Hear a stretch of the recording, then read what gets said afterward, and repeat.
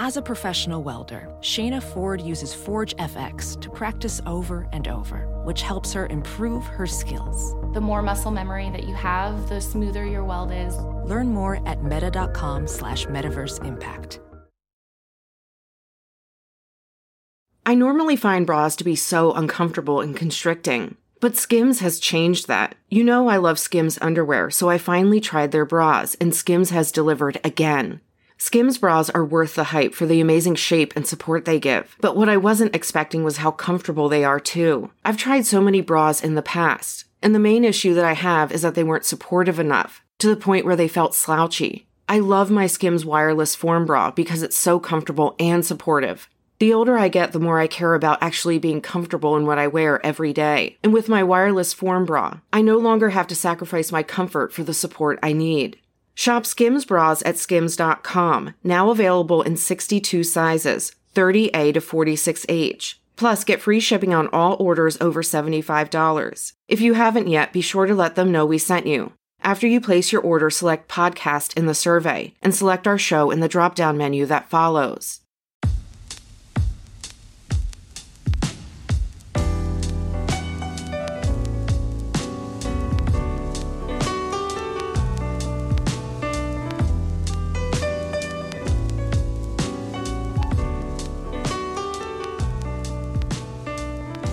Hey everyone, welcome to episode 16 of Remap Radio. Rob, earlier this week, called me like a motherfucker from the animal kingdom.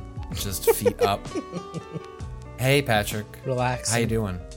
Waiting to get my room here at the animal kingdom.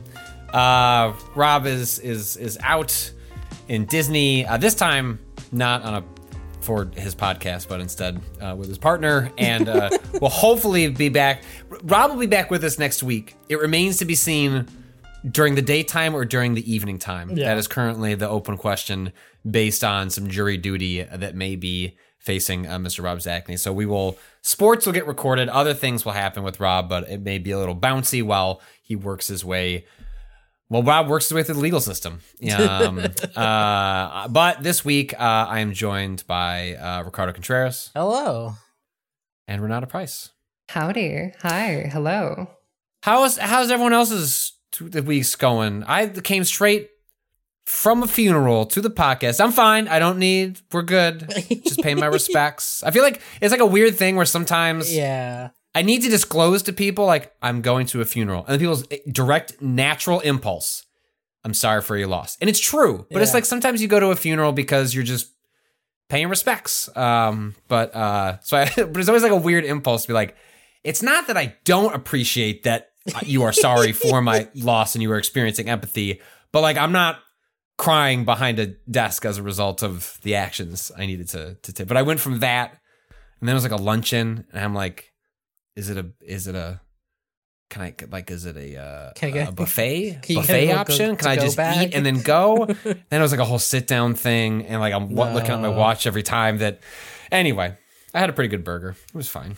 How's everyone else's week been? What's going on? What's happened in the life of Renata Price? What happened this week?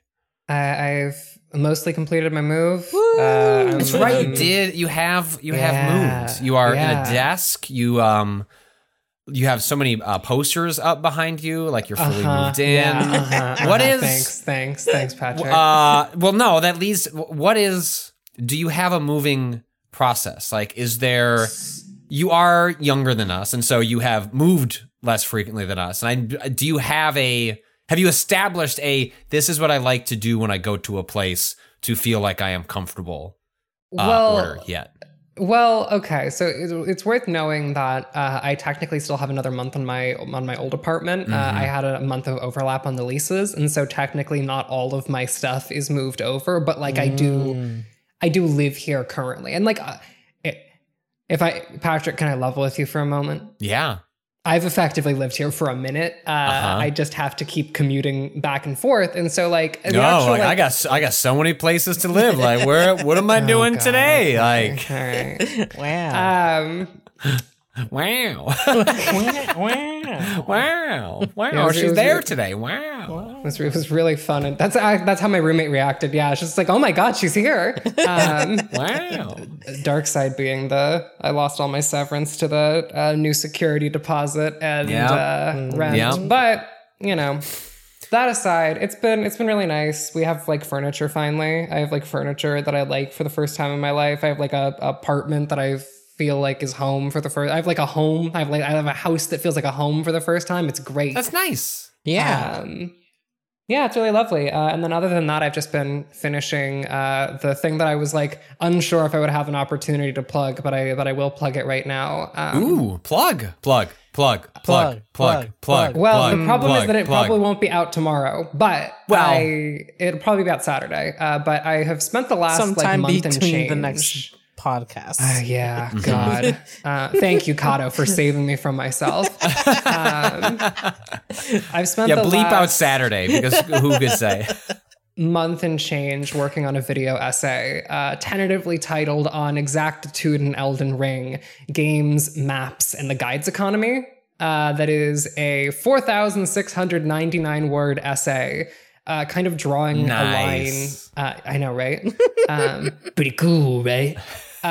Drawing a line from like Elden Ring's map back through like the history of mapping in games, specifically the history of mapping in Souls games, and then tying that into some like economic stuff, and then finally ending on a little bit about the Siofra River Valley, the area of Elden Ring that I have not shut up about for the last year. And I am really excited about it. I'm terrified of it. This is the scariest thing I've ever worked on or done, and it has consumed pretty much all of my waking thoughts for the last month, and so I am glad to finally be free of it. That is how my week is. I am free.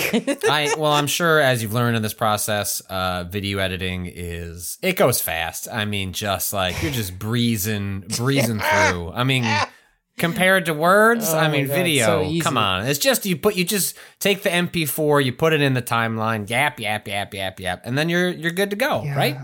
Yeah. I'm going to have a really cool normal time filming it. I didn't just have to buy a teleprompter and tripod so I can actually film it properly. No. Have you read off a teleprompter before? No, I have not. See, I've done that a couple of times in my life. Once when primarily when I was at G4, because they were like actual TV, and so like had real prompts to get to like advertising and stuff like that. It's weird. I think so. So when I was at G4, like I was not moving my own teleprompter, right? Like there was someone else behind the scenes doing that, and they would speed it up or slow it down once they figured out kind of what your cadence was, like so that like it would kind of like feel natural. How does that work now for yourself? So I've just sent you a picture of my little teleprompter. This is basically like just like attached to the end of my girlfriend's DSLR. And then my phone sits in a little tray underneath. And so my phone runs an app that can set the speed that the text moves at. Oh. Interesting. Yeah. And so that is what I'm going to be doing. So you got to go, when I've done some of this like voiceover work before for various things, like, so you got to have the experience of now the words that I wrote down sound like total shit when I say them out No, loud. because I have the best editor on the planet. I want to shout out my editor, KT Tessa. I love Tessa so much. She's like my best friend on the planet. Well, it's less about ed as much as like maybe you didn't experience this as much as I, but what you write down and you think in your head will sound fine, like when read, but then said aloud feels weird, or words fall into each other in a way that you just cannot know until you've actually said them aloud. Yeah, I will say that is the lucky thing about my editor, is that she's had experienced script writing before and knows how to write for the ear and write for mouth. And so it is actually put that on my LinkedIn line. Ooh, I know how to write for mouth. There was a lot of editing to help it be written for mouth. And so actually now, like every time I just got the teleprompter and everything set up, so I haven't recorded much yet, but it's been like pretty smooth so far in terms of like reading everything out. And so yeah, I'm excited, and hopefully it will come out at some point soon. But that has been like what I've been spending the last few months like working on, and like repeatedly being like, I've sent so many I have never sent so many texts to my editor being like, I think this is it. No. I think we've got it. How long is the video?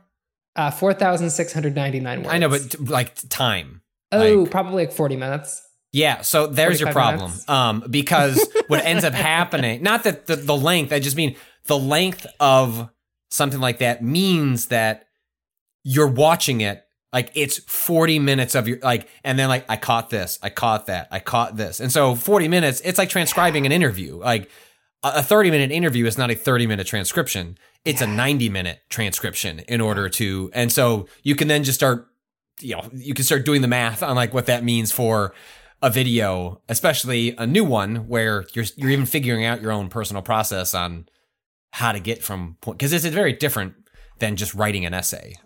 They are fundamentally different ways of expressing yourself. Which is what I'm learning, and has been like a very big, I mean, like I expected this, but it's been a one hell of a learning process is what I'll say. I have never wanted a draft to be done so badly in my entire life. I've never wanted to be, and I've wanted to be free of some drafts. I want to be free of a lot of drafts, and it has never been quite this intense in terms of like, if I don't get rid of this draft in the next 15 minutes, I'm going to eat my own teeth. Well, we don't want that. As far as I can tell, I think you need dear those. listener, she appears to have all of her teeth. At last, I'm not keeping track, so I got, that would be weird in and of itself. Although my oldest kid does have like a big mouth chart above their bed. Because hell yeah! For like every tooth that she loses, she gets to put a sticker up and gets money. No, we do not have to get a teeth chart for Ren. Where is that video going to live? Where can people check that out? It'll probably be on my Twitter. I'll probably post it on my Twitter whenever it happens. It'll probably be at some point before the next recording, ideally sooner rather than later, but it will just be on my Twitter. I haven't chosen which of my various Google accounts the YouTube channel will be attached to. I see. I'm still debating. And then ideally also I will be, I hate the words that are about to come out of my mouth, especially at the current moment. I will probably end up launching a pre-stream. Oh, yay! Yay! Well, that's cool. When that happens, we'll make sure to plug it here so people can watch the video and hopefully support your future endeavors. Some endeavors that may not be supported in the future. That's a segue. Wow. That's just wow, beautiful. Beautiful. Nice. Unity, the game engine technology company. Wow. I on one hand feel bad, tremendously bad for all the developers going through enormous anxiety, of which we'll unpack in a minute. On the other hand, I miss a good old-fashioned shit show. It's been a minute since we had one of these. Like, let's climb up out here and like, yeehaw! Like, everything I say about this topic gets a lot of engagement. Like, likes, and... Bad decisions across the board. Woo! Rack 'em up, folks. In this fiercely divided culture we live in, sometimes it feels good to just have an enemy. And that enemy this week, a main character for many days in a row, including as we record this, is Unity, the company you're probably most familiar with when you have booted up probably an independent game with the white logo, the little box. It is gone from a small tool to a vital tool for lots of different game developers, mostly along like the smaller to medium-sized games, with studios often graduating to either proprietary or things like Unreal Engine if they are making stuff on the AAA scale. Although Unity does play in the larger space as well. But I will quote from Games Industry Biz on said shit show. Unity is adding a new charge for every time a game using more developers are probably going to be using the Unreal Engine, so excuse me. For every time a game using the Unity engine is installed, the company announced today. Starting January 1st, a Unity runtime fee will be charged to any game that has passed a revenue threshold in the past year and a lifetime install count. The amount of the fee and the thresholds in question vary depending on the type of Unity subscription the developer has. Side note, that is how Unity broadly makes a lot of their money, is through running subscriptions for access to tools for what are often called seats, which is like, how big is your team? How many people need to access these tools simultaneously? That is largely what Unity has made their money on in years past. This is obviously moving to a different model. For Unity Personal and Unity Plus users, the thresholds are $200,000 in revenue a year and 200,000 lifetime installs. For Unity Pro and Unity Enterprise accounts, the thresholds are 1 million in revenue a year and 1 million lifetime installs. The long and short is that Unity, I believe the way I put it on Twitter this morning to someone who was confused about what was going on and why Unity was making these decisions, was for the last couple of years, they have been on a destructive path towards profitability, which is to say Unity has followed the path a lot of technology companies do, which is to subsidize, like to have extremely cheap prices to gain market share in a user base, which then you can throttle and control and exploit when Wall Street demands that you actually turn massive numbers of users into massive profits. And we have seen this play out in all sorts of different ways. And Unity has had a particularly difficult path towards profitability, and this appears to be a particularly boneheaded decision towards trying to achieve that. Ren, what are the problems with this? They are litany, but like what jumps to your mind as the first thing that you go, oh shit, like someone really didn't think this through, or did and rolled it down anyway? There's no way to actually confirm the installation numbers. Basically, Unity has two options in terms of confirming installation numbers. Either Unity is always online, and every time you install a game, it calls back to their servers, and that means that like they have included telemetry data in the engine that allows it, like they've included information in the engine that allows it to call back to Unity, which is a pretty massive breach of privacy that would go over that is already going over, the idea of which is going over very poorly. It's just not practical to actually keep track of this because like devs don't barely know like how many literal installs they have. Unity has no way of confirming this without doing extremely invasive like data practices. They can't currently do it, right? Like I think the way Unity put it when they were pressed about it a couple of days back was, quote, and this is just A+ bullshit response where you say something without saying anything. We leverage our own proprietary data model, so you can appreciate that we won't go into a lot of detail, but we believe it gives an accurate determination of the number of times the runtime is distributed for a given project, which really sounds like we don't know, but we'll figure it out, which is not what you want to hear on such a massive alteration of how developers' relationship with Unity has functioned in the past. Especially on a bill. Hey y'all, you gotta trust us on this bill we're handing you. Yeah. Because that's the thing. Go ahead. I was gonna say, it's not like they're gonna charge you 20 cents the second someone installs it, right? Like those numbers are going to have to be like tabulated and like put together after like a period of time that like you don't know. And it's just a bunch of like logistical issues that make this like feel virtually like impossible to actually pull off. Well, and there are just so many red flags right from the start, where, you know,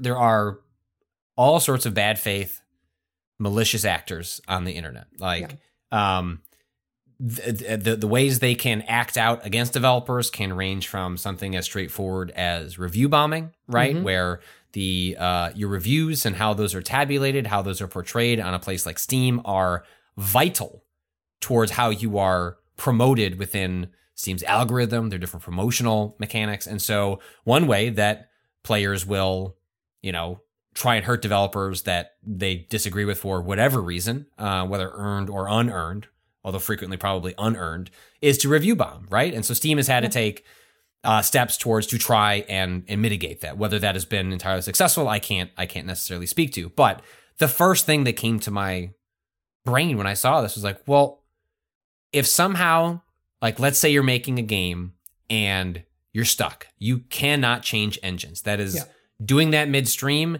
is an impractical ask of a lot of developers, which is why Unity would feel like they could make a change like this, because you're at, like, the idea of changing engines midstream or even afterwards, if your whole studio is like built on this tool set and like that's how you build. I mean, it's just, they know that they can turn the screw. Anyway, which is to say that if your game is built on Unity and you have malicious actors, why wouldn't they just download the game, delete it, reinstall it, knowing they can rack up charges against the developer in a way that is even more tangibly harmful than, like, a Steam review?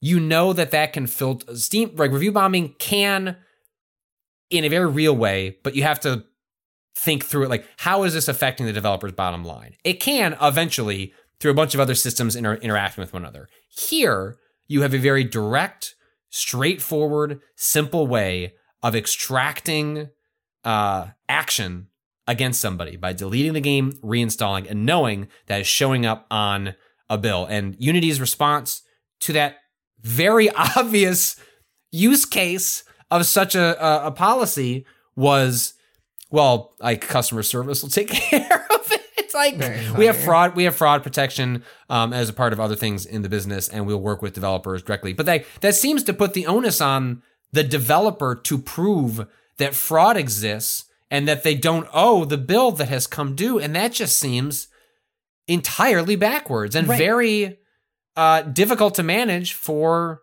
studios who may have economic precarity, right? Well, who are not just loaded with money. Like, they're working from week to week to get their game out the door. And the original announcement was like so vague and weirdly like delivered that people were like, even with like just the thought of like, what happens to like Game Pass games?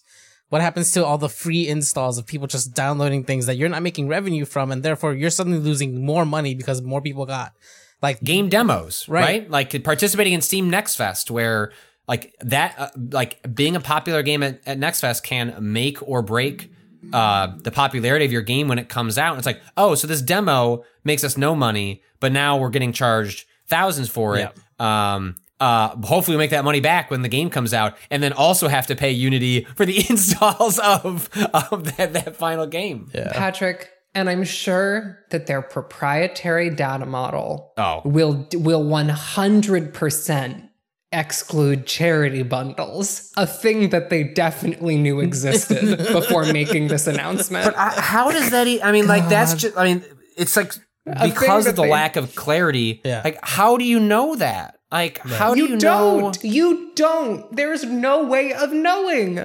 Like, unless you're then asking developers to produce, like, Unity then produces a version of Unity that has something that calls home to Unity's servers. And then if you put a game in a bundle, you then have to create a separate SKU that is the Humble Bundle version of the game, so that Unity can then flag that as being charity. But then the other thing is, like, what happens with piracy? Also, if someone steals your game, how do you know? If it's just an executable, you wouldn't download an executable. I would. I would. I do it all the time. How do you know that, like, that's like a real authenticated copy of the game? Yeah. You don't. And like, that's the, I don't know. And then like, you know, this caused a backtrack. Right, like they said, they clarified a series of backtracks. Backtrack 1 of 6, 1 of 20 million. They like, yeah. Oh, we never meant that it was gonna charge for reinstalls or something. Like, we're not gonna charge for reinstalls. After saying to Axios explicitly, after giving a statement to Axios saying, if you install the game and reinstall it on the device, fee on new installs only.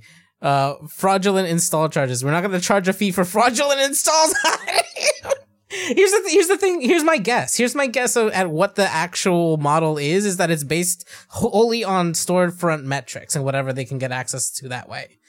Which means if any developer sells their thing through not one of the big, like, not Itch, not Steam, not GOG, like, they sell it directly on, like, a Patreon or some bullshit, maybe they don't know, right? Like, are they just extrapolating from the public numbers and are like, you're probably around this much? Well, and that's why I think, like, broadly, like, what is this target? Like, Yeah, obviously like- we've seen, I think it's targeting mobile games. I Right. think Right. far and away what they're looking at here is free-to-play mobile games whose economic model is built on netting thousands, millions of people Right. that may or may not pay for something, and that if they don't pay for something, this is an opportunity for Unity to claw some money out of that model. Right. It has all sorts of ramifications for all. I did see.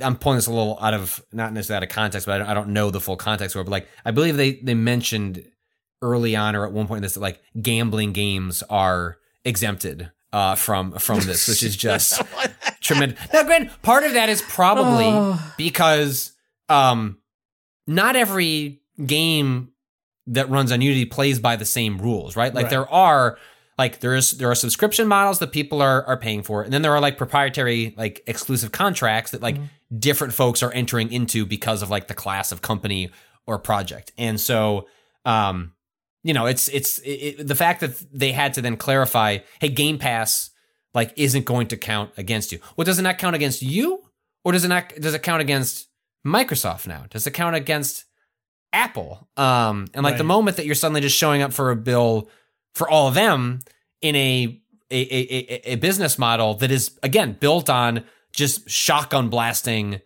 a game in front of tens of millions of people hoping they'll download it.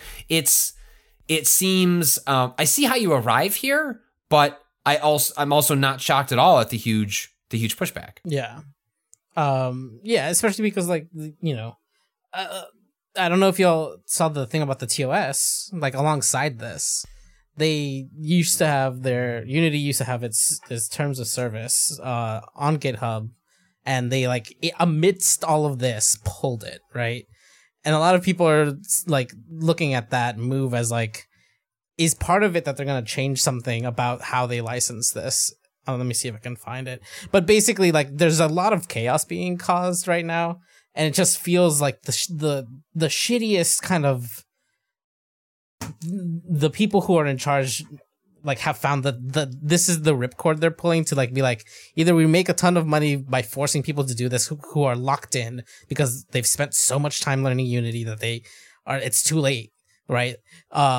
Or like they pull the ripcord and like jump ship, right? Like either way they're gonna get out of it okay, right? It's the whole inshitification thing. It's a product that was made free and like available and semi-sustainable. Now as a public company, as a public entity, it has to like chase the infinite profits to like give money to shareholders, and that just makes the product eventually take a nosedive because they have to find horrible ways to monetize it. Well, that's the other thing, Kato, is that like the Disney brain problem that I think a lot of people have been talking about recently with around Unity, to paraphrase other people, in terms of like Disney needs every single branch of its company to be profitable. That's like the whole thing is that everything has to be on its own. Every unit on its own has to be profitable. And like one of the things that's like really frustrating about all of this is that like for a very long time, it was pretty okay for one part of your business to be a loss leader, and then for that to set up a ton of revenue in your other departments. And from what I understand of Unity, that is the case. The engine specifically was not capital P profitable, but every other part of the company is.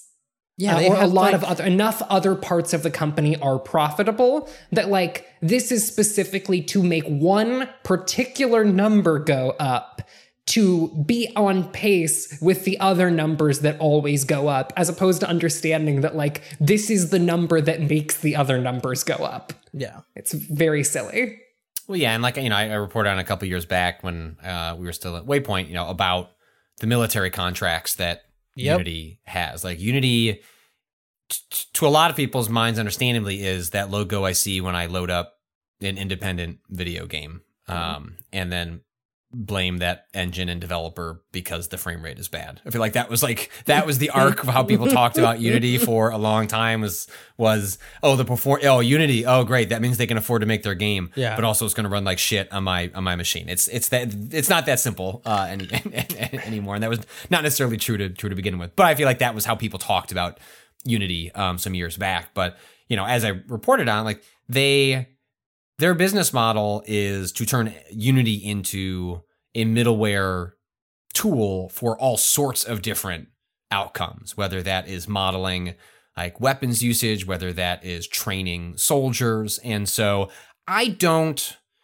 had a little more time this morning, I wish I could have had this number in front of me. I don't know what percentage Unity, the game development tool, represents of the totality of like the money that Unity brings in, because why I think that's important and perhaps telling is, while the backlash that's occurring is on that smaller developer with economic precarity, because Unity was a lifeline essentially to all sorts of smaller developers. Like, this is the fastest, most cost-efficient, best way to make your game, and then lots of folks got relying on it. Well, if Unity no longer really needs them, lots of developers may need Unity, but if Unity doesn't need them because they're shifting to becoming an enterprise tool, well, enterprise level projects aren't sweating install figures, right? Like, that's just part of the budget. And this is just a different way to make money off that. Yeah. But smaller game developers, they're sweating that part of the budget. But if Unity even if Unity was built on the backs of those kinds of games, and these motherfuckers threatening Silksong, fucking Slay the Spire devs made a bunch of developers their first put out public announcement. Like they did a tweet there at the bottom of the thing. It was like, this is the first public announcement we've ever put up. That's how bad y'all fucked up. Like, Slay the Spire's been out for a while, and they've never had to address something. The developers of Cult of the Lamb tweeted, oh my God, buy Cult of the Lamb now, because we're deleting it on January 1st. Devolver Digital, I don't have the tweet in front of me, but basically said, slightly tongue-in-cheek, but probably with some level of seriousness, that what engine you use when you pitch us on your game is going to now be a conversation in the way that it wasn't before. Right.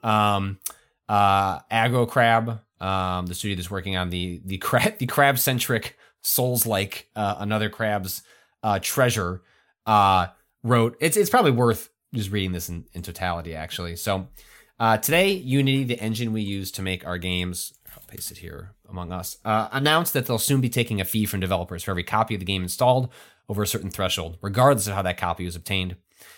Guess who has a somewhat highly anticipated game coming to Xbox Game Pass in 2024? That's right. It's us and a lot of other developers. That means Another Crab's Treasure will be free to install for the 25 million Game Pass subscribers. If a fraction of those users download our game, Unity could take a fee that puts an enormous dent in our income and threatens the sustainability of our business. And that's before we even think about sales on other platforms or pirated installs of our games, or even multiple installs by the same user. This decision puts us and countless other studios in a position where we might not be able to justify using Unity for our future titles. If these changes aren't rolled back, we'll be heavily considering abandoning our wealth of Unity experience we've accumulated over the years and starting from scratch in a new engine, which is something we'd really rather not do.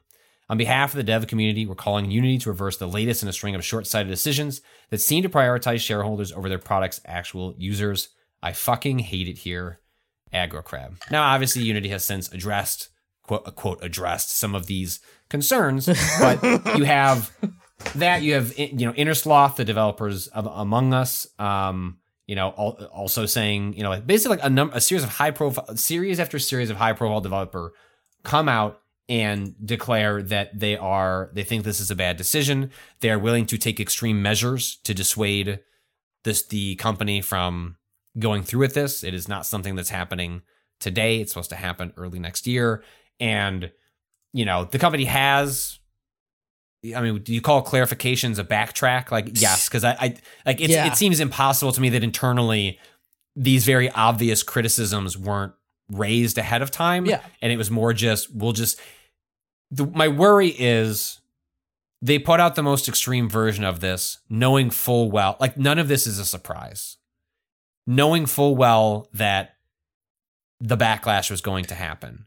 But what you do when you're negotiating, when you want to change, if you start at your most extreme position, you can retreat to something that seems more reasonable, but is still extreme to begin with. And so, absent Unity announcing the complete abandonment of these changes, which they have not said as of this recording, which is on Thursday afternoon. I was checking like up to the minute before we recorded, like, hey, is there something fundamentally shifting here? And although we get lots of clarity on caveats and things that seem to slice off less people this would impact, broadly still, they say they want to move to this model on charging on a per install basis with all the kind of caveats that go with that.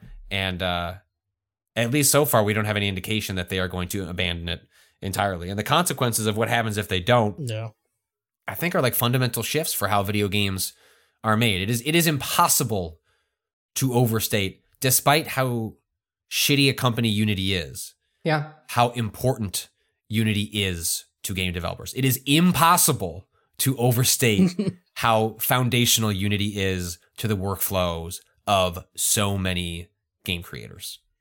I mean, like, just speaking personally, the team that I work with is like having these conversations.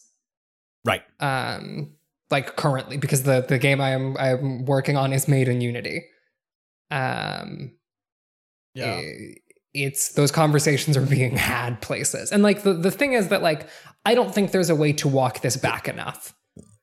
Like the problem is that they'd have to undo it. Yeah. But they've also broken trust, like a fundamental trust, right? Like, I mean, yes, in the short term, on reversing the changes or abandoning them would, you know, if you're a developer, yes, like working on Silks, and if you're working on a Unity game, having them say, hey, we're not doing this, or we're going to pause this for a year and we'll revisit it, at least gives you runway to like, hey, let's get the thing we have out the door or discuss alternative solutions. But it does contribute to a multi-year effort, which is why I described Unity as being on a destructive path to profitability, because on your path to being profitable for your shareholders, what do you lose in the process? And it seems increasingly clear that Unity is okay with, because I don't know how their actions could be interpreted otherwise. They are okay with losing most game developers on the path towards being a profitable company. I found this.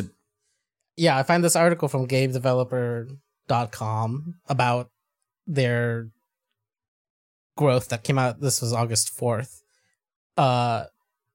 They have like the two divisions split up in their like reporting, and it's Grow Solutions, which is the analytics part of it, the like contracting stuff, and then the dev focused stuff, Create Solutions. Create brought in 193 million. Grow brought in 340 million in Q2 of this year. 193 million is how much Unity as a whole lost as like. So like if all those losses technically came through Create Solutions, they're breaking even. But that's not even that. Obviously, losses come from across the whole thing. So in theory, that division is already profitable. It's just that 2022 they had record profits, and so now they have to beat that again, right? Like the number has to keep going up because of this, the model of public trading and shareholders. Like, they can't ever be happy with it's breaking even in theory. Well, there's also like if you wanna have an interesting experience, go take a look at sales of Unity stock recently, and who has been selling stock and at what rate. That's been wild.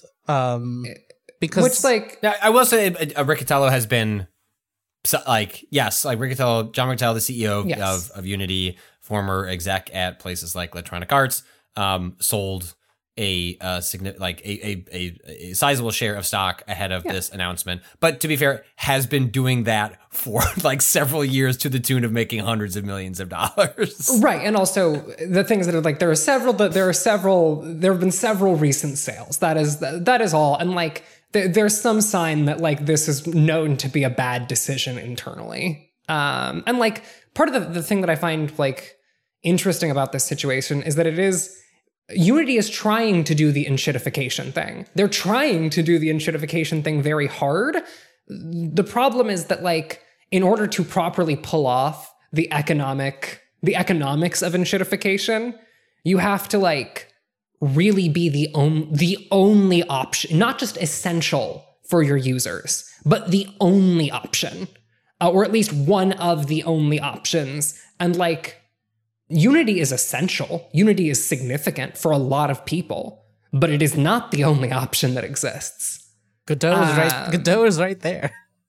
Right, and so like, many people have brought up Godot in this last week. I'm like, oh, well, I enjoyed watching Warrior 64 on Twitter. You know, one of our favorites had basically just functions as a sales bot with a human face buried somewhere under there, had a hashtag ad, like an actual ad. People buy like spots on his Twitter profile because so many people follow them for sales. And one that was there earlier today at 1 p.m. was the Humble Software Bundle, the complete Godot software bundle, which is just that's the good stuff. Beautiful. That's nice. That's nice time. But like, I mean, Ryan, you're right. Like, I think regardless of what happens next with regards to Unity, whether it's a full retreat or even more concessions towards the status quo, that there's a fundamental trust lost, and that is going to drive people to other software solutions for their development environments. But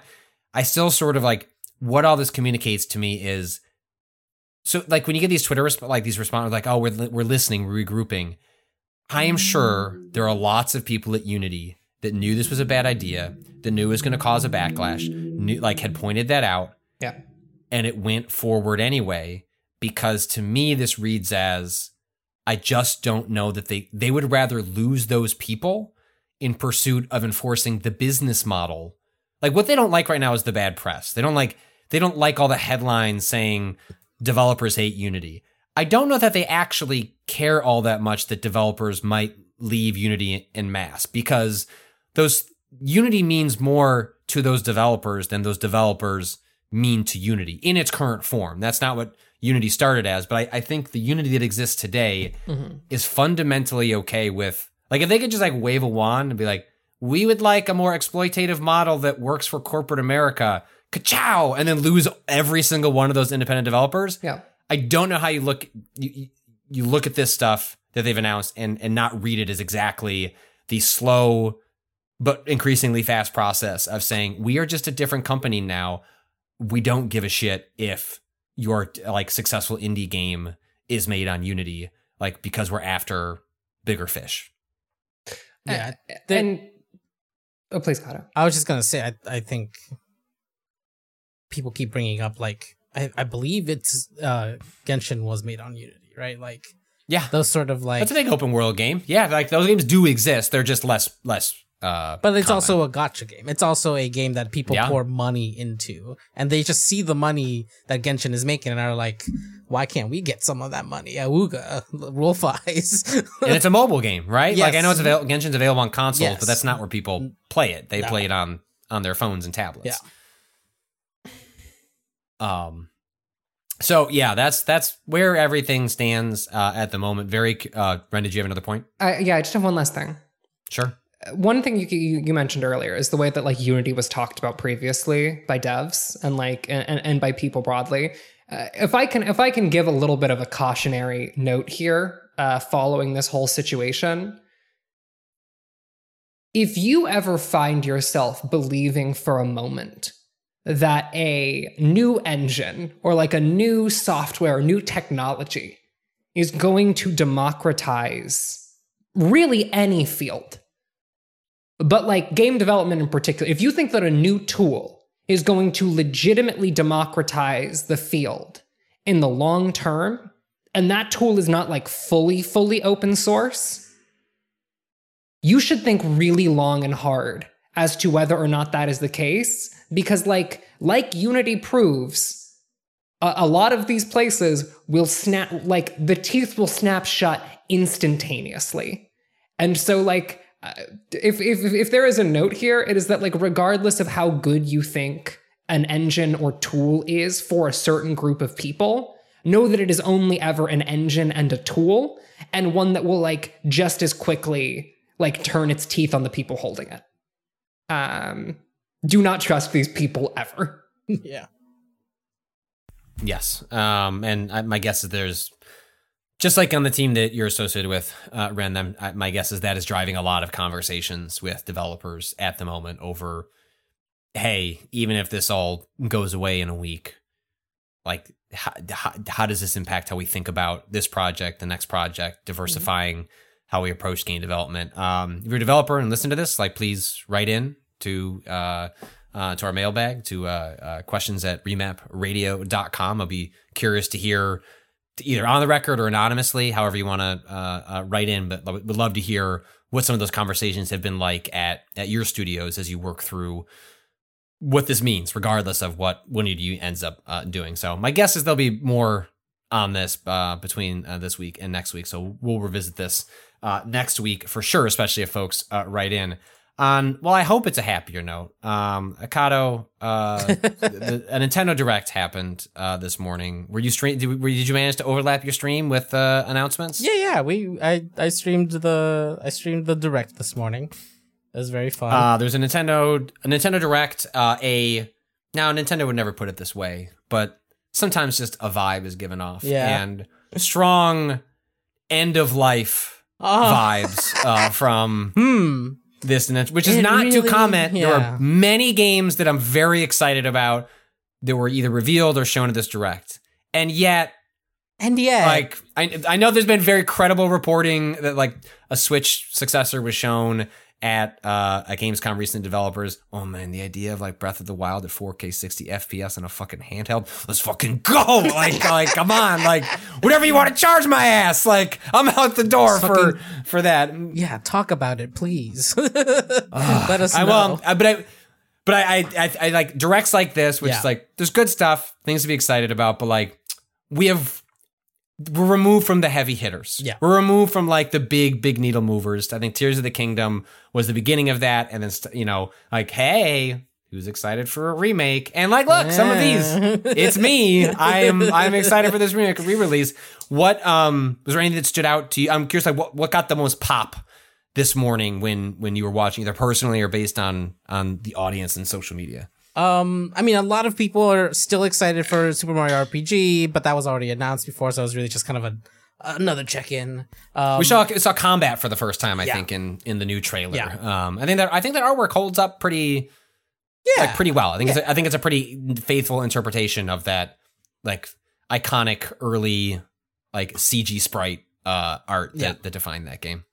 And like, I think there were a lot of people, at least in our chat, who were very, very happy for the like one more thing, because they really enjoy which one is it? Thousand Year Door?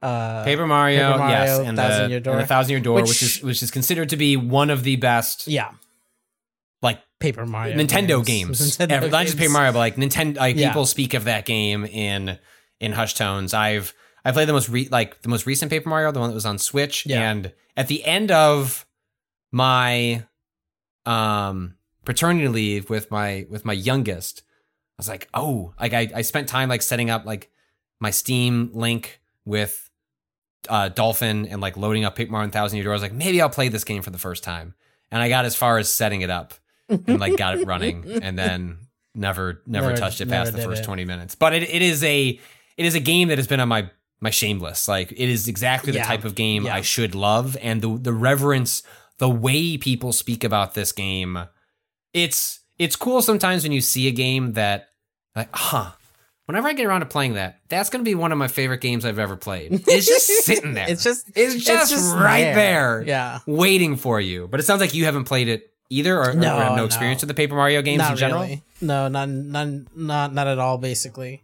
But again, a series that I feel like I would have gotten into if I had the right, like it didn't line up when I owned those systems that they came out on and all that. Like it's just never the right time. But I am a fan of RPGs in general, and I really enjoyed the demo for what was it was a Mario and Luigi one, but there's similar kinds of games where like you have to like the Superstar Saga games, the ones that came out on GBA and DS. Yeah, I remember really enjoying the demo for one of those Mario and Luigi games and being like, wow, these games are cool. Those are great games. Yeah. And like those all different developers. I think I don't think the Paper Mario team is the they're in a similar like lineage through like its mechanics of sure. Like you gotta hit the button. The timing on like attacks is about like tapping the button at the right time. Which starts in Super Mario RPG, right? Exactly. I'm not saying that. I'm sure there were other games that did that, but for me personally, Mario RPG was my first interaction with the press a button, time to an attack. Like, in an RPG sort of that like kind of in an RPG, that changes that turn-based thing to have a little bit of an extra like I gotta whack it, crit, gotta really hit it. Speaking of Super Mario RPG, the oh god, what's their name? I always forget their name. I think it's just Onion Studios, which is that the people who made no. The people who made Super Mario RPG, the first one, and it was made in collaboration with Square. I don't and they also made that RPG Moon, which I really want to play someday. Oh yeah, that game came out on Switch. That's another one that's sitting there. Like I'm like, it's a very good game. I really loved like the 2 hours I played, and then was bummed I didn't play more. Yeah, that developer has a new game that didn't get shown. Oh really? That didn't get shown on the US Direct, but got shown on the Japanese Direct. A new game in that exact style. Yeah. What? Yeah, in the style of Moon, in their old art style, in their old like sprite art style. Onion Games announces Fairy Tale RPG Stray Children for the Switch due out this winter in Japan. Stray Children is a bittersweet fairy tale RPG. Yeah. Created by many of the same people behind some of your favorite cult classics like Chulip, Little King Story, Rule of Rose, Super Mario RPG. Oh, okay. And of course, Moon, the game we released in English in 2021. I have a great interview with the designer of that on Waypoint from a few years back. Definitely look that up. Yeah. One day, a young boy is sucked into a TV set and awakens to find himself in a land made up entirely of children. So begins the boy's adventures in this strange and dangerous wonderland. Oh, hell yes. Yes. God, I was like trying to figure out like what you were struggling to say here. And I was trying to make a transition from, hey, the same developers, they're making a new fucking game. And this just looks like a game that dropped out of the 16-bit era. Yeah, like, they have that same art style that they use in Moon, basically. Like, it looks really cool. This rules. Unfortunately, we don't have a worldwide release date for the game, so while you're waiting to wishlist, we would love for you to sign up for our newsletter, is all that it says when you go to... That means it'll come eventually, but I want it to be sooner, damn it. This just means that now I can start playing Moon and get that out of the way No, first. you won't. No, don't, Kato. I'm gonna try, damn it! No, you're not. No, you're not. News let them into your heart. Just like... You can play it right after you finish Ghost Trick. Oh, god damn it. News let them into your heart. Oh, that is exciting. So I had no I idea think is that was announced. Sideways, one of the more exciting things that happened today on a direct. I'm with you. But not in the directs that we got, unfortunately. One cool thing was they're doing another 99 game, you know, like how they did Tetris 99 and Super Mario 99. Cruel to do this to F-Zero fans. I think it looks funny. So do I. I think it looks great, but I just mean, yeah, there were rumors. Now, hopefully, if you want to like get big brained, you're thinking, like, well, where would I rather have a new F-Zero game? Would I rather have it on this Switch that is based on a mobile chipset from almost a decade ago, or that Super Switch, the new Super Switch that's happening? You know what would look sick as hell on like new hardware? Yeah, F-Zero game, an F-Zero game running at 60. But F-Zero 99, I mean, I've really enjoyed the gimmicks of these. Same. This 99 series. Yes, it's very fun. I quite enjoyed the Mario one. Yeah. That came out some time ago.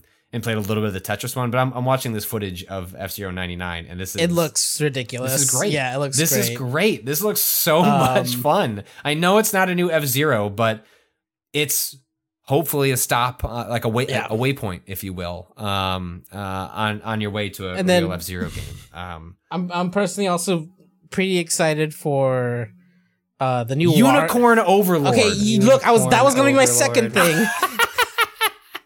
What a good name. I can't. Unicorn Overlord. Listen. I didn't play 13 Sentinels, but I wanted to. Great game.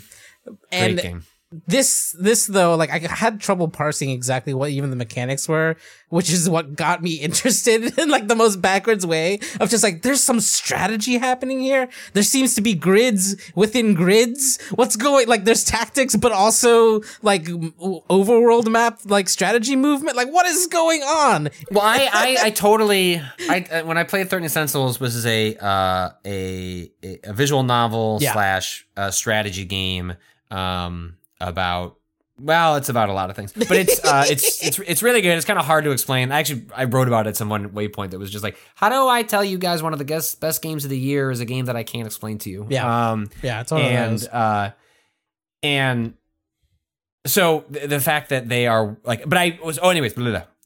I basically skipped the strategy stuff. Right. I was uninterested in the strategy things. And I just put it, you could change the difficulty on that to like whatever casual was. So it was like, like I'm here for the 25-hour visual novel. And I basically just made it so that the combat stuff was press A to defeat enemy. Right. And this one seems like it's going to have a much bigger emphasis on the combat elements. But the folks I know that played the strategy elements of 13 Sentinels said it was not just competent, but like fun and good. And so the idea that they are working on something that has a higher emphasis on that strikes me as something that could be really exciting because they're great storytellers. Right. And they did a pretty interesting strategy game.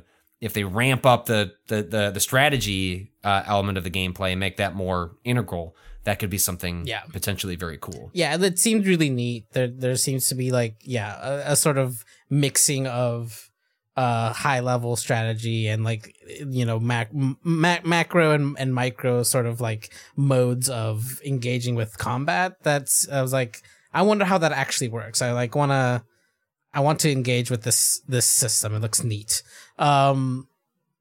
And then also like, and then it's made by Vanillaware, which, like made a really, really interesting story with their last like big game that everyone enjoyed. So I was like, great. Yes, on both of these fronts. They're making a new WarioWare. I think that was announced already, Was wasn't it? Yeah, I think so. I don't think they showed they either didn't. Oh wait, show... didn't they already release a new WarioWare game? Didn't that just happen? Wasn't there?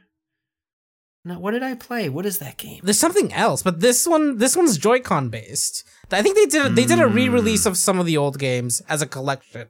Maybe that's what we're thinking of. I don't know. Because Move It, this was the first time I saw someone do some of these fucking poses, and they're ridiculous. Like they had there's a moment where they show the like amount of different poses, the forms you can expect, and there's some poses on here that are just very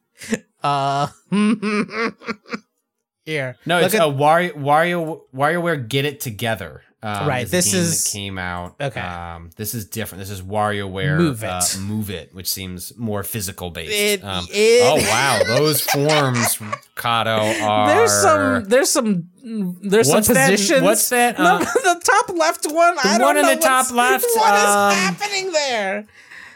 That Ren appears to be Ren has gotten up and Ren's assumed a form. Ren has assumed one of the forms. It looks. It's Kato, that upper left. Do you remember? Why is the name escaping me? It's the horror movie. Human Centipede. Stitch your mouth to a butthole. That really is giving off some Human Centipede vibes. But or yeah, a cool party. It's or very.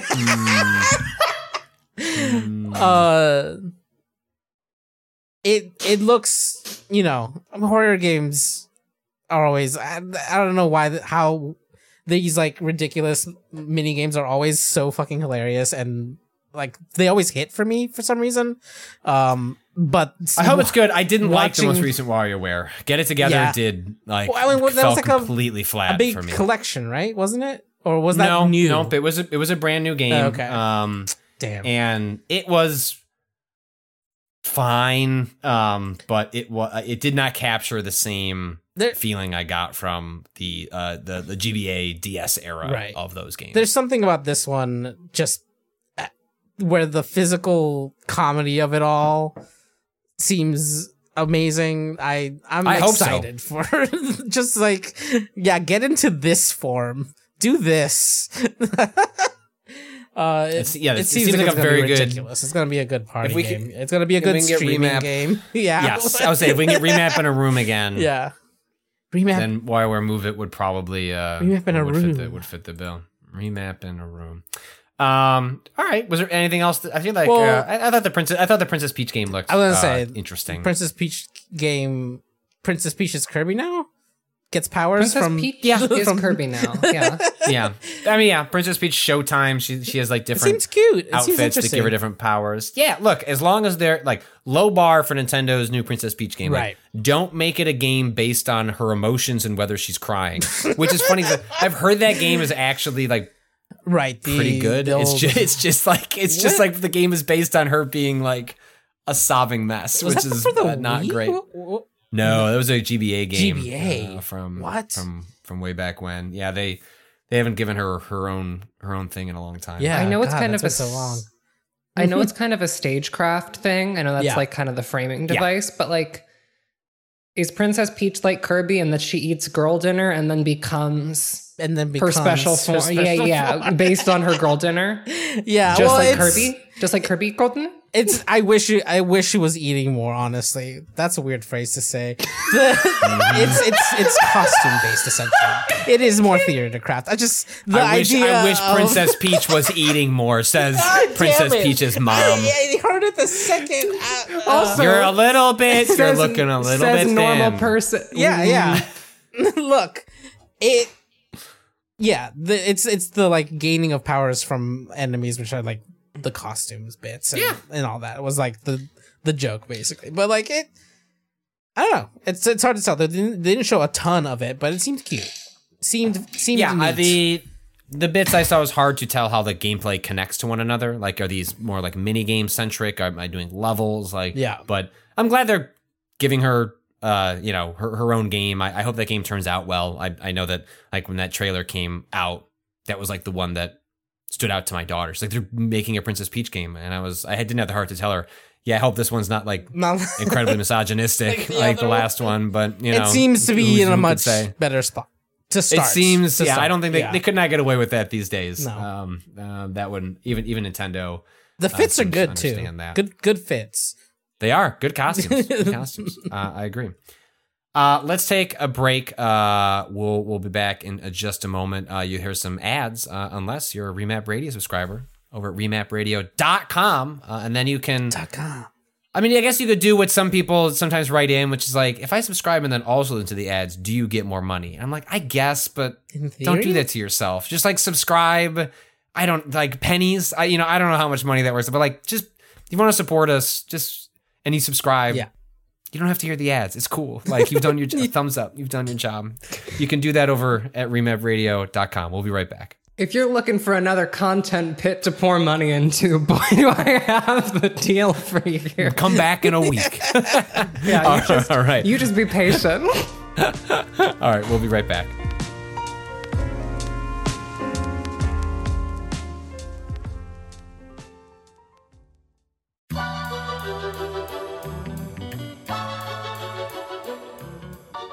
One of the most normal morning routines is a bowl, some milk, some cereal. What changes as you get older is you might want to modify what you're putting into that bowl with the milk. If you suddenly want to cut back on sugar, or you want to add more protein, you're thinking about fitness goals, but you don't want to give up the deliciousness of what you're putting in that bowl, you might want to think about Magic Spoon.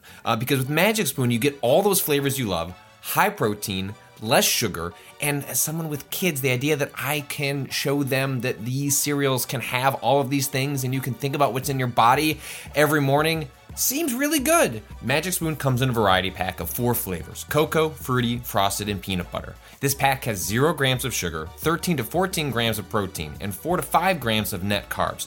Only 140 calories a serving. It's high protein, has 0 grams of sugar, keto-friendly, gluten-free, grain-free, and soy-free. And look, you put peanut butter in anything, I'm there, which is why that's my favorite one, and I'm hiding it from my children. You can go to magicspoon.com/remap to grab a variety pack and try it today. And be sure to use our promo code REMAP at checkout to save $5 off your order. And Magic Spoon is so confident in their product, it's backed with a 100% happiness guarantee. So if you don't like it for any reason, they'll refund your money, no questions asked. Remember, start the new year off right with a delicious bowl of high-protein cereal at magicspoon.com/remap and use the code REMAP to save $5 off. Thanks to Magic Spoon for sponsoring this episode.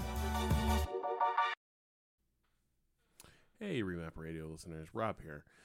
You know, the time was I'd come up with a meal plan for the entire week, and then I'd trawl through the grocery stores, making sure I had everything I needed, right on budget, to make those home-cooked meals.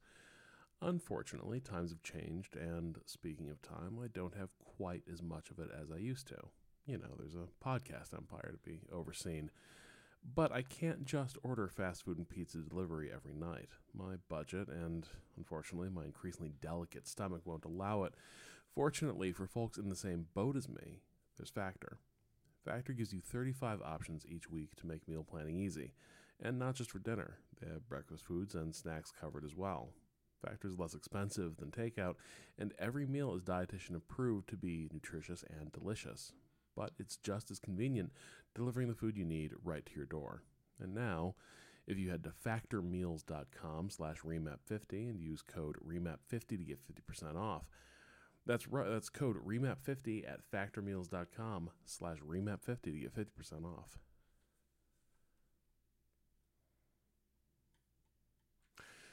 And now you can head to factormeals.com/remap50 and use code remap50 to get 50% off. That's code REMAP50 at factormeals.com/remap50 to get 50% off.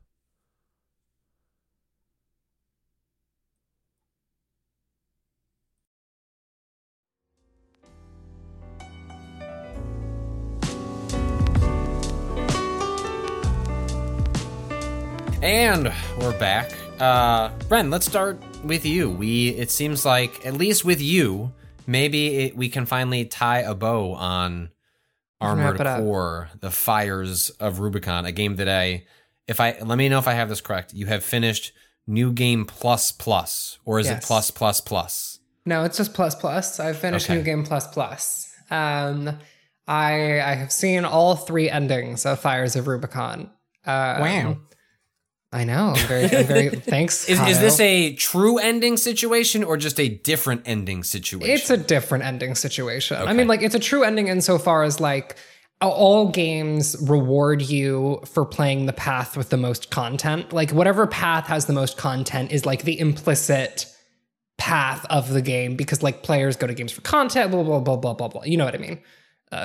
Classic ending discourse. But the endings are, like, equally weighted narratively in terms of, like, as valid options. The things you can do at the end of that game are all, like, there's not a correct answer, is what I'll say. It also has, like, the New Game Plus ending is one of the, like, FromSoft has a command over image, but I have never seen them deploy it this elegantly at the conclusion to one of their games. I think that, like, I think that, like, the closest I can think of is, like, taking the throne in Dark Souls or something like that, but, like, done with a level of, like, spectacle and visual majesty that, like, they kind of haven't done before.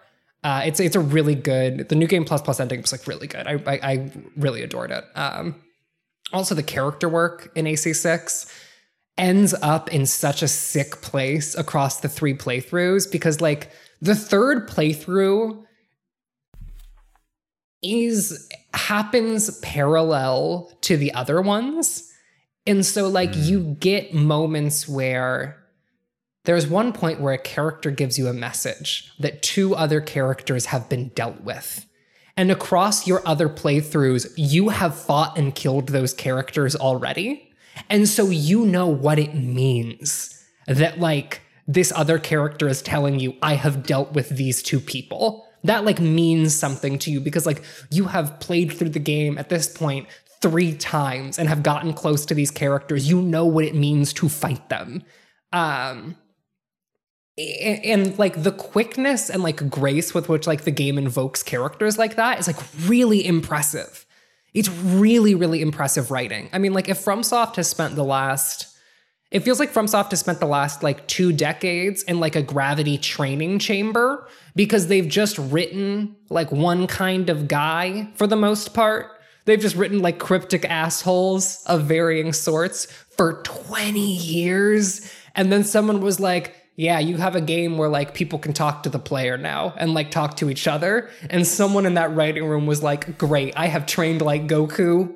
The weights are coming off. Like, yeah, characters don't talk to, like, that's, I guess that if you actually think about dialogue in FromSoft games, it is always player being monologued at. Mm-hmm. It is not a conversation. It is, right. It is always just a prompt, and then a character says the thing, and there's a very melodramatic, like, monologue nature to it, which is, it sounds like there's a more naturalistic, like, dialogue in AC6. And so when they lean into that other monologue-y style, it hits so much harder. Yeah. There is, man, I don't want to spoil this scene, but like it's important to talk about to make the point that I want to make. Kato, take your headphones off. It's at the end of the first playthrough. Yeah. I'll signal when you can put them back on. Are you gonna? Is he gonna really? Is kind of? Are they really gonna play New Game Plus? I don't buy that. But it's fine. You it's can quick. They're quick. You can spoil it for me. They're quick. The New Game Plus and Plus are quicker than the first playthrough. But when you fight Handler Walter at the end of the one of the game's playthroughs, so this is a full spoiler section. You fight Handler Walter at one point. He is like mumbling to himself that entire fight like he is in a haze. He sounds like a Souls boss. He sounds like a Souls NPC as he's like quietly rambling to himself about his desire to like, you know, if you finish the job, you get your body back. He's like saying this and like, which is like nonsense. He is saying nonsense to you. The idea that your character will get your body back when they finish this job is a joke. That like, that's never gonna happen. That's delusional. And like listening to this character who has been the dude guiding you through this entire game, now delusional, trying to convince himself that all of this was worth it, that all of the horrible things he did to you was worth it because you may be able to get your body back in this like imagined dream world is like, it's an incredible play. It's so good. I'm just like beyond impressed with like the character writing of like that scene in particular, because it like builds. It's like it's an incredible climax to your relationship with Handler Walter.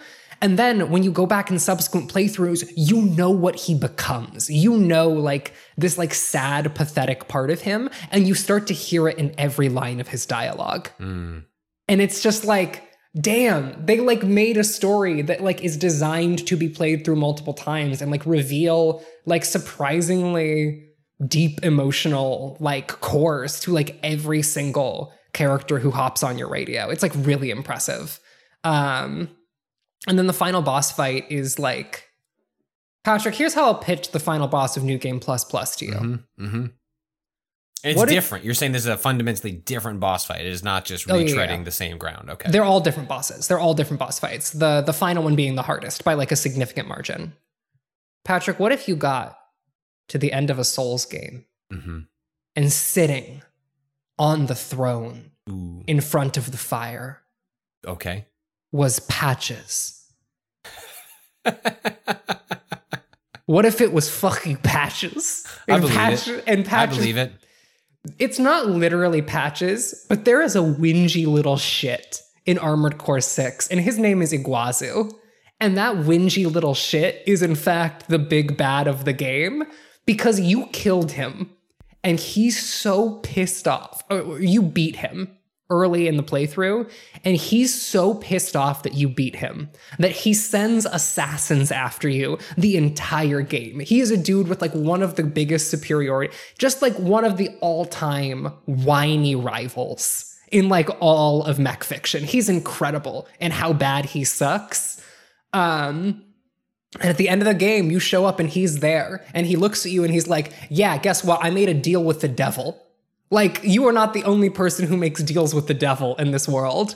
I am doing it and they picked me. And so the final fight is just like this dude railing against you, just like trying to find some way in which he is better than you. And he can't do it. Eventually he starts fighting with the AI that he like shares his head with now because like the AI like wants things from the world and this dude only cares about beating you. And like it's such a good climax for the game. It feels like a really cool like end to the power curve and also like a very characterful moment. I'm like really impressed with Armored Core 6's like story and writing. I've loved it a lot. That's really cool. All right, Kato. The last one. Oh, sorry. Go ahead. I was just gonna say the last thing I'll say about AC6 is I have the final names for all of my mechs across. Oh, roll them out. Yeah, let me hit you. All right, White Raven. Mm-hmm. White Raven, Borrowed Wings, Dog with Wings, Will to Choose. Those are good names. Thank you. And then second playthrough was White Raven Beta, Byzantium, and oh god, Bazinga. Fuck you, Bazinga. I've never. Oh my god, I've never. Fuck off, Connor. If I was over at Ren's place, like Ren's like, I'm gonna go get some coffee and like log in, change name to Bazinga. Bazinga, yeah. And then finally, Borrowed Wings became left of center, referring to the pile bunker that mech has, because it hits left of center. And then Dog with Wings ended up being upgraded into New Game Plus Plus, and this is what I ended up finishing the game with, was Bird with Teeth. Which is the follow-up to Dog with. Thank you for acknowledging how gross that name is. It's a really it's a fun mech. Bird with Teeth is like a fun, upsetting mech, and so that was the final Birds have mech teeth. bay that I ended up with. Bird teeth. Ren still has teeth, and now Ren's. Oh, Kato. Look, they have teeth. I mean, good for them, but I don't need. I don't. Oh, I don't. Yeah. Can I like hide this? I can retroactively spoil the image. Report maybe? message, abuse or harassment. Oh, I'm sending this to Discord. Wait, sorry, Kato, you sent us a bird with actively bloodied teeth. Are they bloody? Yes, look at the ones at the base of the beak. Where? Oh. That's blood. Probably. They feasted, just like Ren's mechs. I'm curious if you.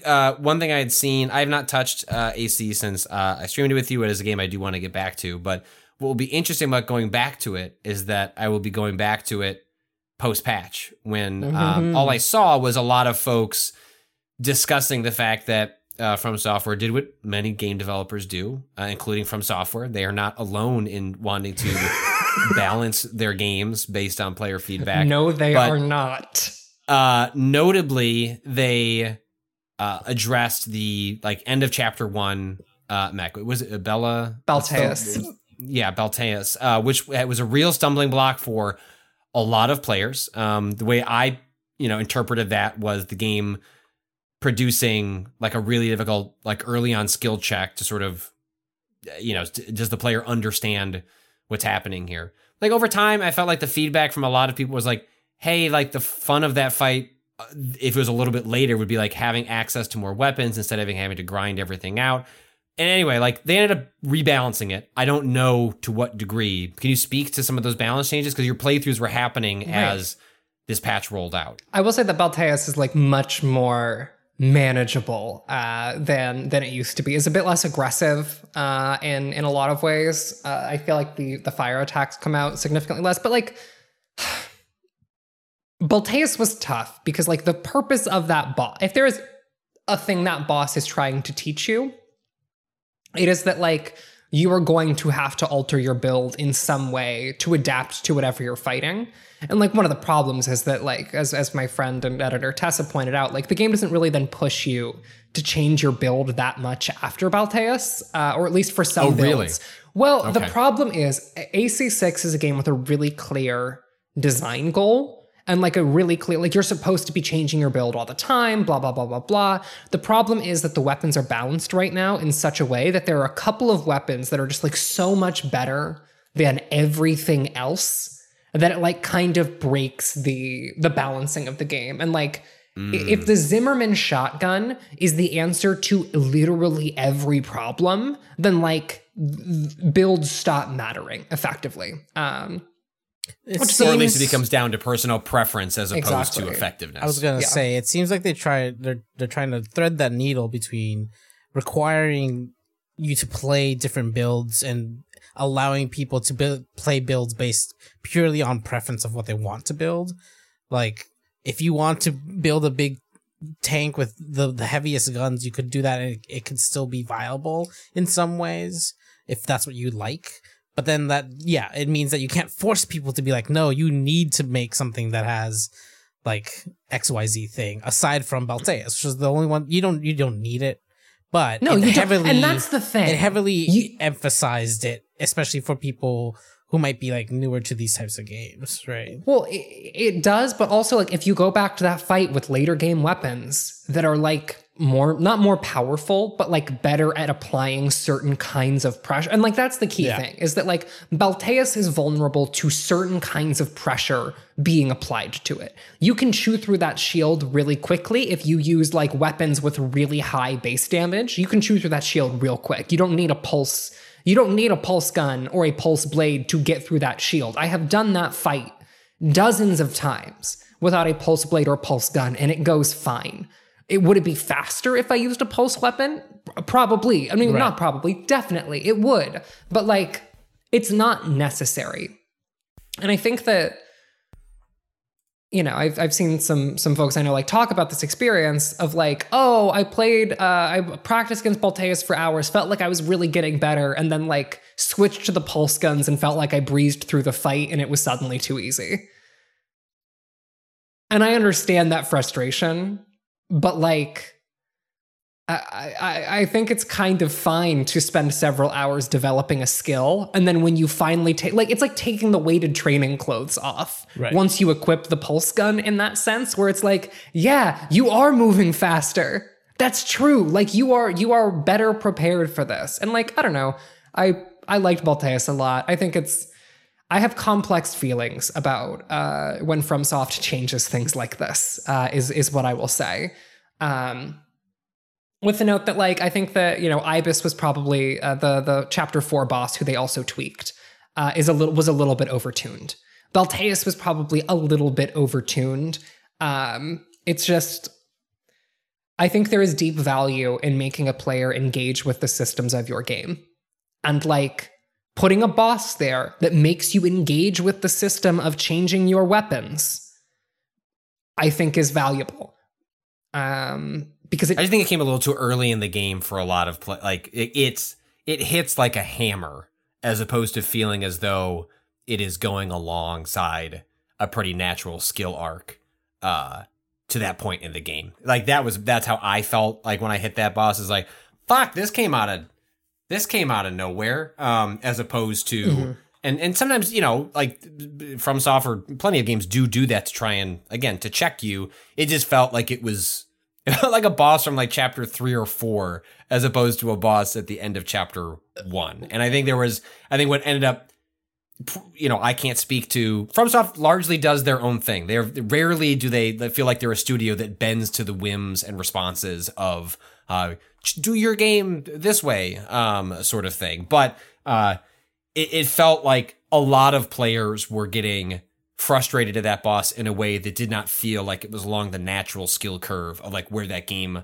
When I was hearing from other people, like if you get past chapter 1, like some of those other bosses are like not nearly as tough as that one. Whoa. It's like, okay, if that's true, that feels a little Here's the problem. odd. Here's the problem, though, is that like these are games again about builds. I know some people who like struggled with the sea spider, the boss of chapter 2, Yeah, for I've heard that hours and hours. Well, right, but the problem, Patrick, is that like if that is the case, if some people are struggling with the sea spider for hours and hours, and some people are struggling with the chapter 4 boss for hours and hours, everyone who's like, oh yeah, after Balteus the game just doesn't have any challenging fights, just isn't. I wouldn't go that not far. just challenging fights, but like Balteus is not as difficult as like the sea. I think that Sea Spider is significantly harder than Balteus. I think that like Ibis is significantly harder than Balteus. I think the problem with Balteus, or the thing that frustrated people, is that it is checking two things at once. It is not just checking your knowledge or your execution. It is asking you to do both things simultaneously. And I think like that is knowledge in two realms, right? Because not just like remember what these patterns are going to be when it changes forms or whatever. It's also like, right. Do you know that how your build could help you when it's not feeling right, right? Right. And so I understand people being like, yeah, it felt like a hammer or like like hitting a brick wall. I kind of get that. But the thing is that like, I don't know how you really fix Balteus without like kind of undercutting the goals of the fight. Like the design, what feel like the design goals of the fight. I really do not. But also like maybe I'm the wrong person to ask about this because like Balteus was like not a problem for me. And so like yeah, you know what? I feel like you've answered your own question. Right. It's not changed. Like it's not changed for us who just like, yeah, it took me like 5 tries, but it was fine. It was like a normal boss fight. It was not for me. Not that the game wasn't for me, but like it was not a normal boss for me. Right. My last time that I touched it, I played it after we did our stream, like played it offline, got within one shot of finishing it, and was like, oh, I'll get back to that. Mm-hmm. And then sadly, so many other games happened. Yeah, I've not gotten back to it. But Armored Core is going to be one of those. Like I've been looking at like Armored Core or Mortals of Avium, and it's like, ooh, those are holiday games. like those are games that I'm just going to steamroll through at the end of December. How long does a playthrough even like? How long do you have to play the game to get to all the endings? Like how long does a single playthrough even like? How long was your first one? Do you remember? I was probably like, well, no, Kato, I don't have a good answer for this. Oh, okay. Because I wasn't allowed to play it at the normal pace. Like if I had been allowed to mainline AC6, yeah, then like I probably would have finished it in like 15, 16 hours. Yeah, that sounds about right. That's my guess for the first playthrough. The other two were How Long to Beat says 16 and a half, which, that's in line with a more like the arc of an action game as opposed to a Souls game, which you're expecting double, triple that, or Elden Ring. Then it's and like even then, this is that. one of those that you want to play again because it's like it's designed around. There's repeatability. Stuff, right? Yeah. Right, and the subsequent playthroughs are shorter. They're like closer to like 4 or 5 hours, maybe. Right. If you're like skipping the cutscenes you've already seen, it's like 3 or 4 hours. Only like a couple of the fights are like that much harder that like I needed a lot of time. So yeah, I would guess like I probably to like see all the endings was probably like 34, 35 hours is what I would guess. Not too bad. Maybe 25. That's doable. Yeah. I say from my place in middle of chapter 3.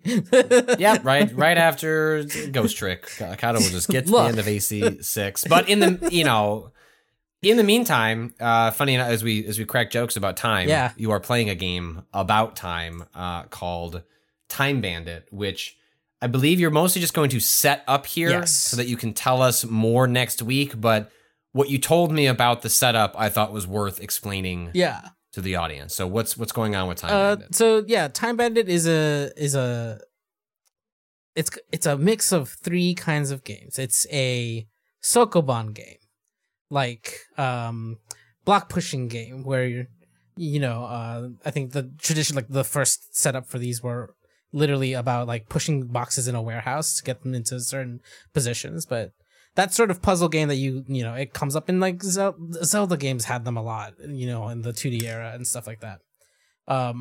It's also a Metal Gear Solid game.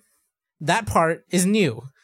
And the reason that part is new, even though I've been playing this game for about a week, is the third thing that it is it's a real-time clock game, like an Animal Crossing, where like when you log on is like important to what is going on in the world, and also there's a bunch of in-game timers that are set to real-time like limits.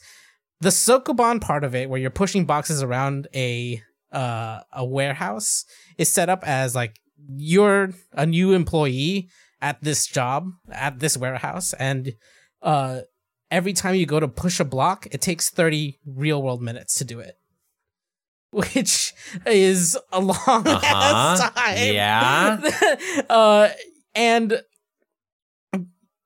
there's at first enough things to do in the game that like after you can go like poke at the edges of like finding like what's going on in this world. Like it's got this very kind of upfront setup of like, look, this game is about capitalism. Like you get like a little slideshow like about 20 minutes in from a union organizer being like, this is how wage theft works. The ruling class is taking all of our money. This is how supply, the what's the word I'm looking for?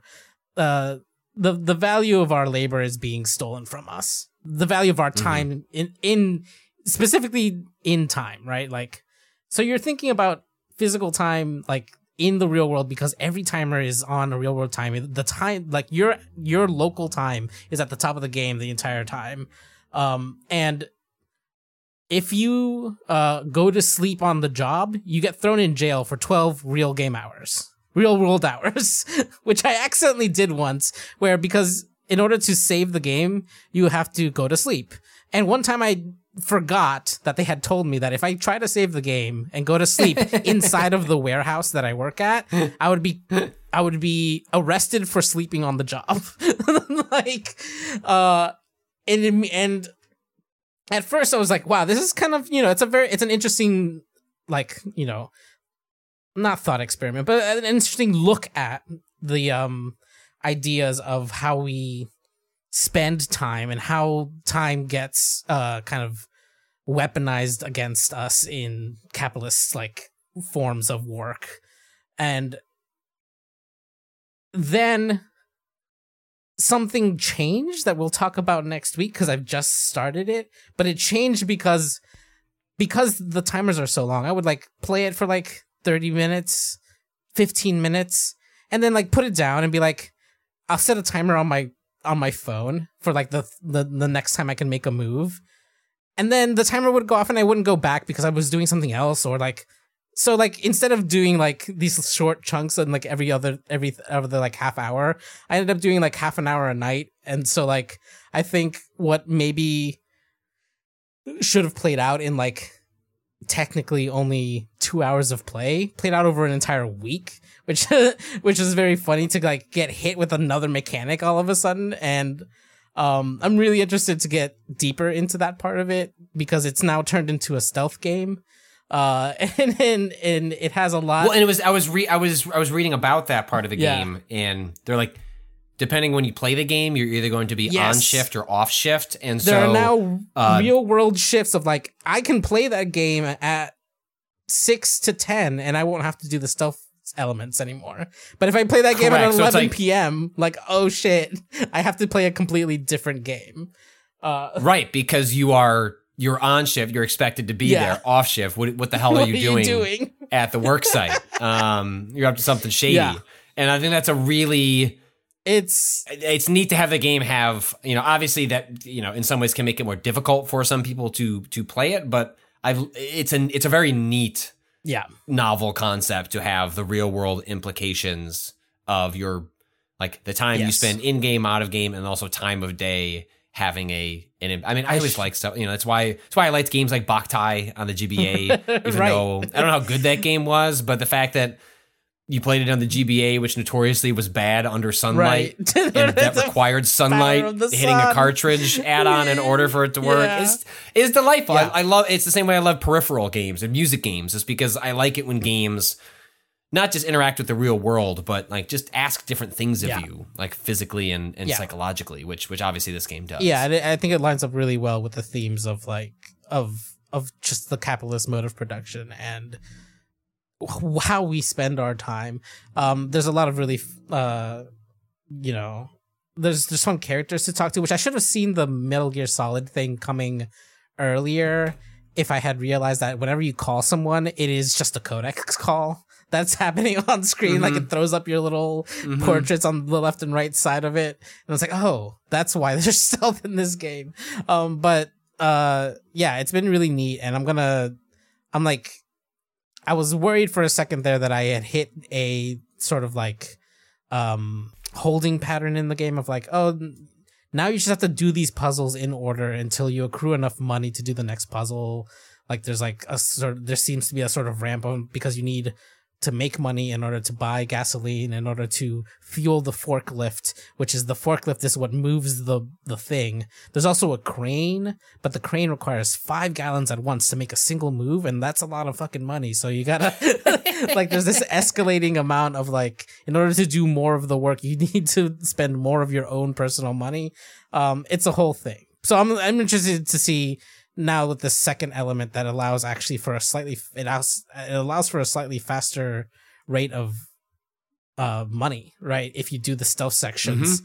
So I'm interested to see how it ends up playing out, because it's got a lot of fun, interesting, and like very mechanically well expressed themes, I think, of around time. That's really cool. We'll check back in next week as you can tell us more about your progress or lack of progress. I played 10 minutes and then had to go to sleep again because my person got too tired. Did Kato got too tired, or Kato's virtual person got too tired? Who could say?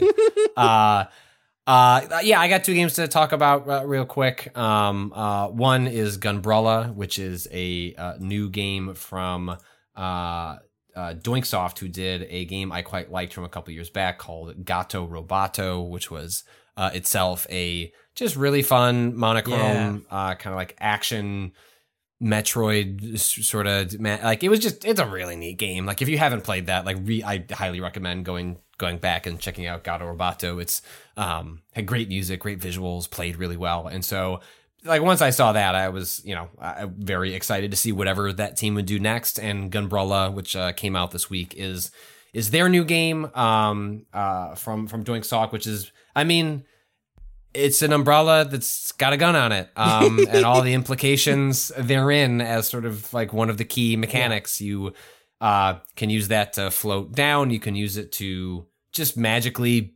boost yourself in any direction. It kind of works in a kind of grappling hook fashion in that way, but you get a little more freeform movement out of it because you're not explicitly tied to like grappling onto a thing. You can use it to actually kind of grapple. Like, you can use the umbrella to like hook onto wires and other objects to slide down, but otherwise it's really meant as a movement tool to let you get around the space.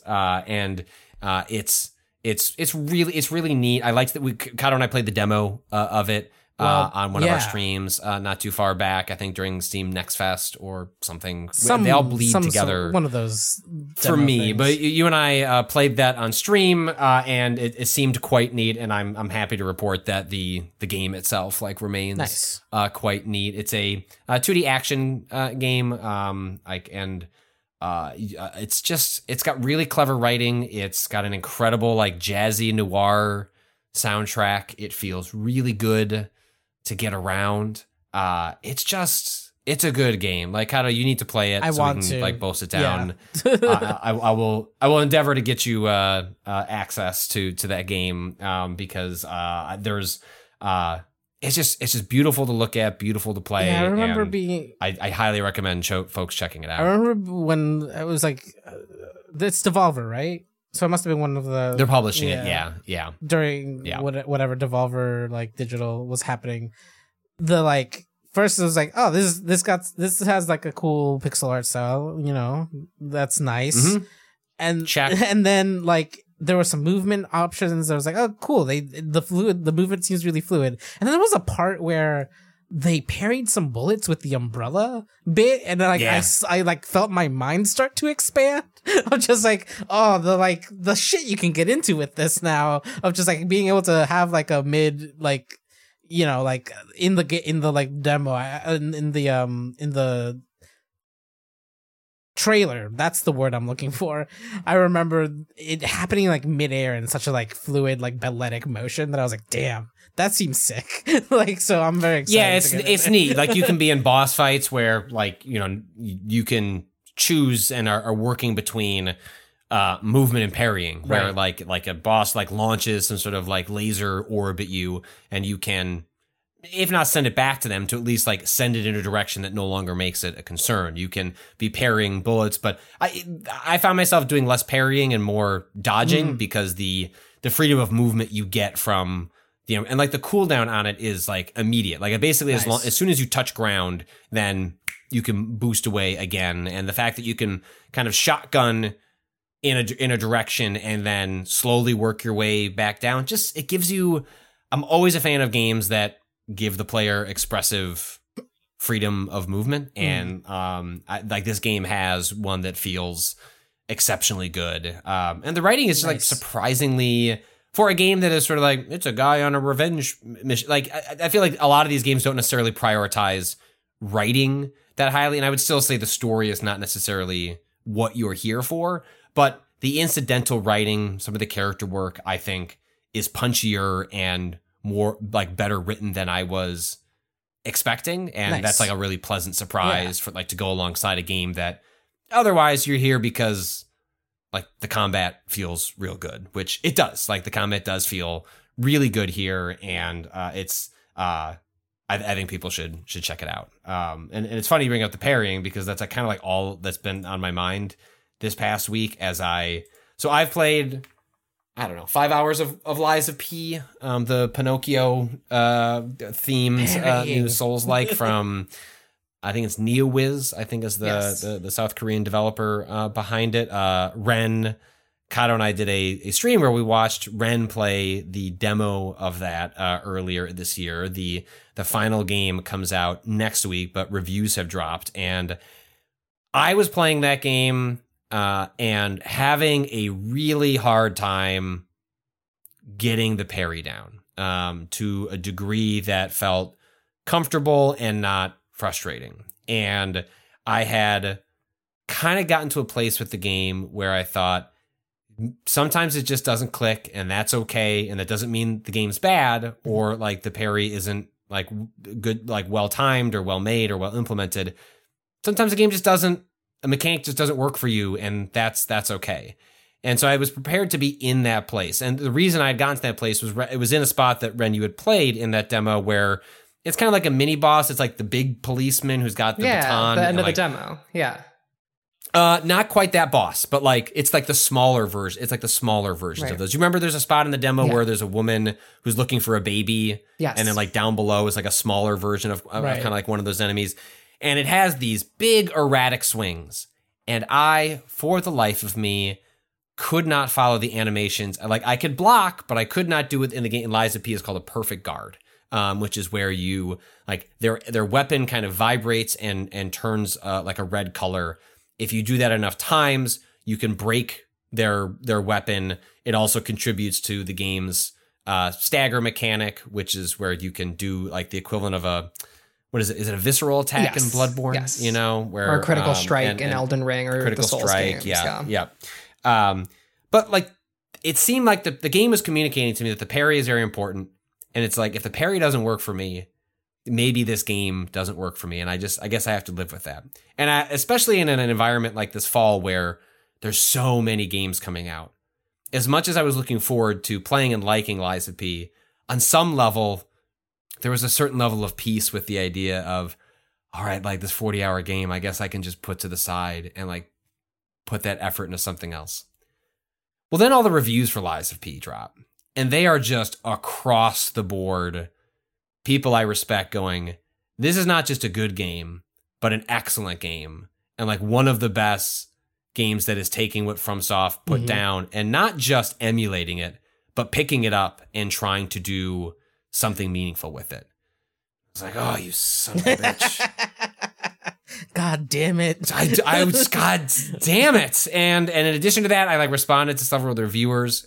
It was like, hey, am I the only one where like the parry is like a real challenge and not quite working? And enough of them were like, hey, I didn't actually parry that much in the game. You know, I did so in critical moments, but otherwise found other ways into the game by emphasizing damage. And one of the differences in the demo and the final game is changes to the dodge roll that make the dodge roll much more useful in order to get out of enemy attacks. And essentially that you can't ignore parry. Parry is part of the game, but that on a moment-to-moment basis, you can find ways to like explore the world and then deal with that when you get to the bosses. And so it also was just like more time. Like I had the same troubles you were having. Some of the early enemies have erratic animations that make actually grokking the parry difficult. I was like, okay, I'm going to give it another go. And so, of course, you know, the night before I got to that mini boss and like, was that like, want to whip the controller across, like, okay, I'm done with this fucking game. Like, this is not working for me.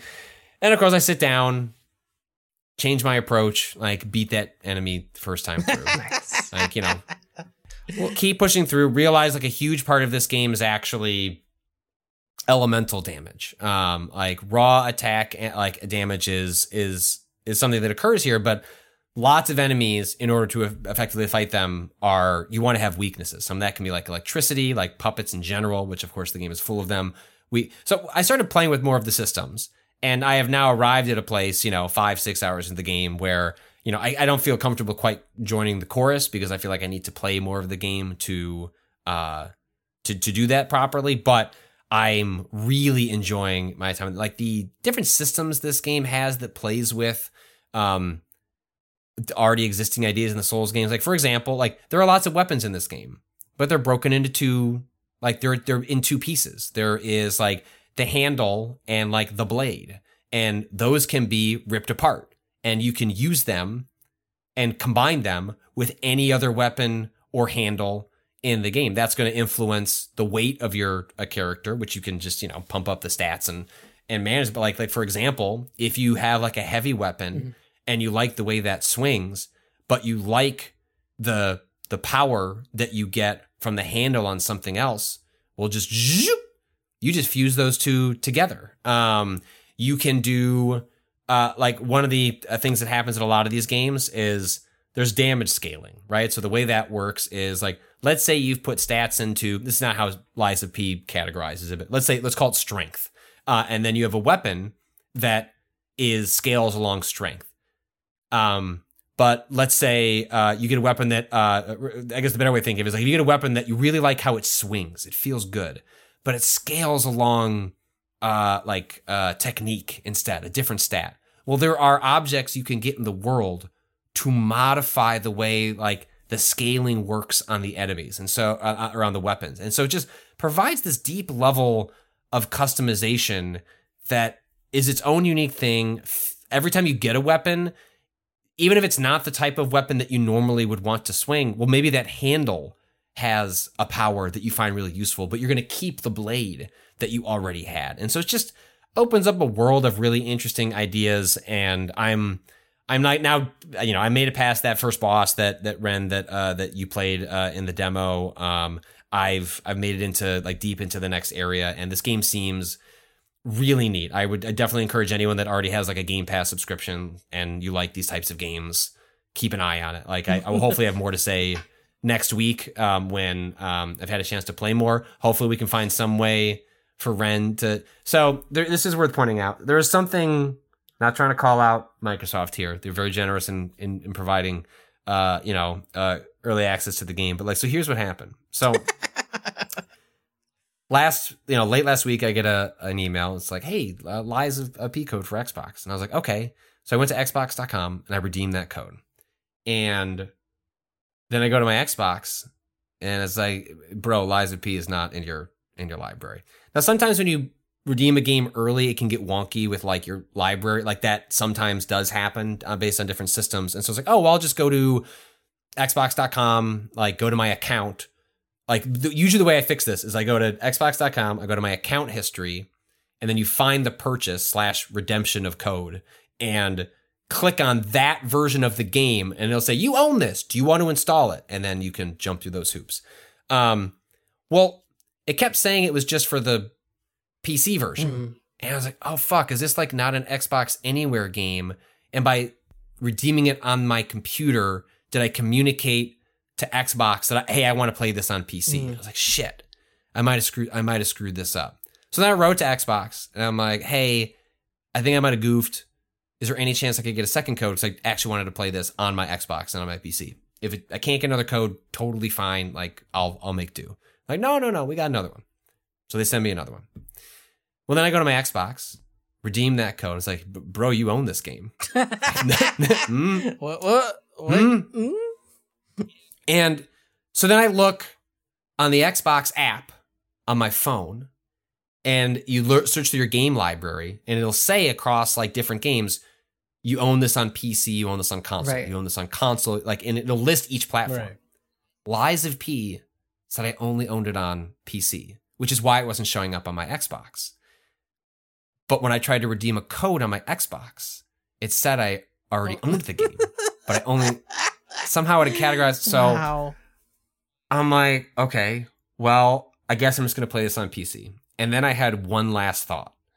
I was like, what would happen if I pre-ordered the game, which would then give me a license to the game on the front end, but in the back end, it would see that a code had been redeemed and allow me to play it early, right? Like that, yeah. The code is really like it's access, but then also authorization on the back end to play it before the release date. Mm-hmm.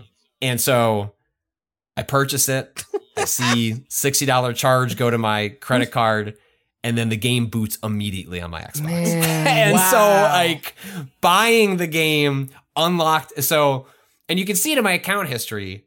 Like it says like code redeemed, game purchased. And so eventually I'm going to have to go to customer service and be like, look, like, yeah. Or Remap is going to eat $60 on this game that I thought I couldn't navigate through customer service. But like, it was bizarre. So this is all set up to then explain. I was like, Ren, I've got the second code, didn't need it, figured it out by spending $60 for some weird reason. Go take this code and play it on PC. Ren's like super excited, like, oh, you made my night.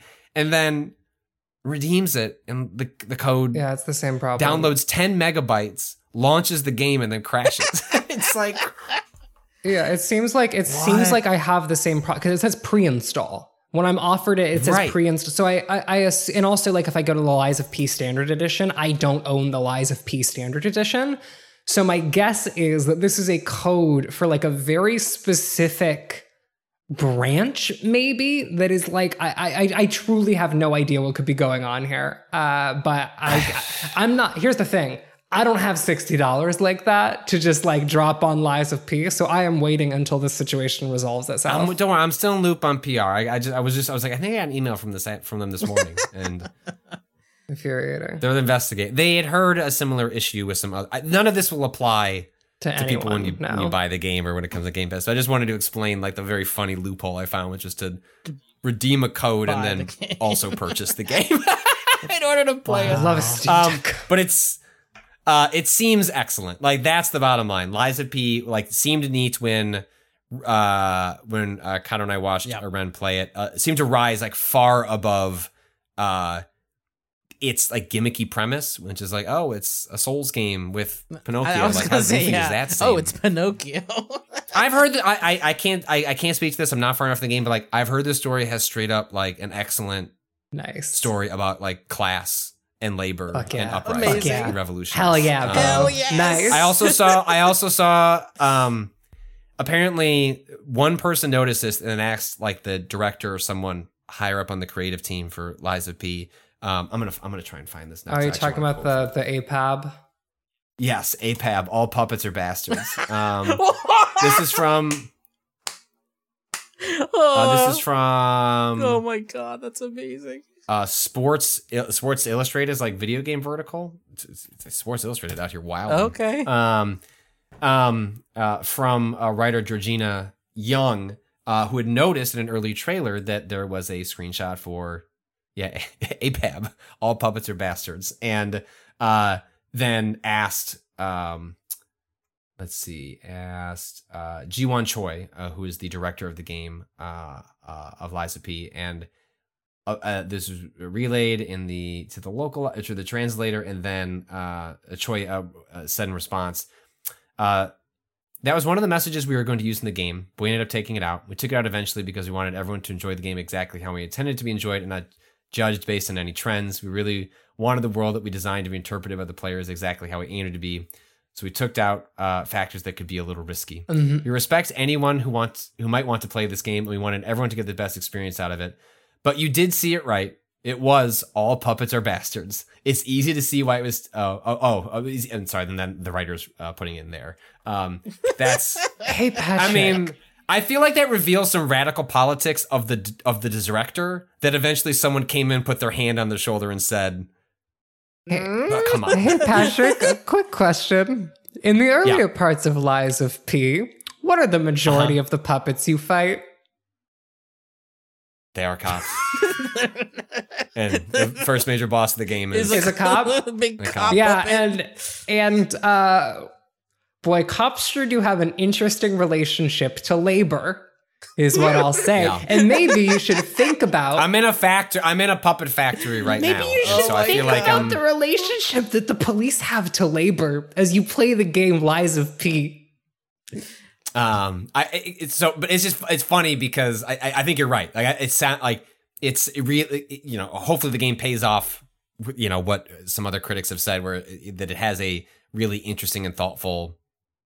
I can't tell how much of that is like, I'll be curious to experience it myself. How much of that is in relation to what you expected from a game that, like, on its loading screen, instead of loading, it says lying and then has a percentage. You know what I mean? Like, hey, my thought here, like how don't I play that Ebenezer Scrooge video game, which is like, what are we doing here? Are we so desperate to have IP to base a world on that we are doing Pinocchio? And it seems like this is a situation where, like, even if that is true, which is like, we're going to get some attention by making the main character fucking Pinocchio, that they actually then use that to spin a tale that is interesting and thoughtful, and that the all puppets are bastards isn't seemingly indicative of a guy who gets it, and was just understandably told, we don't need the APAB headlines for that game.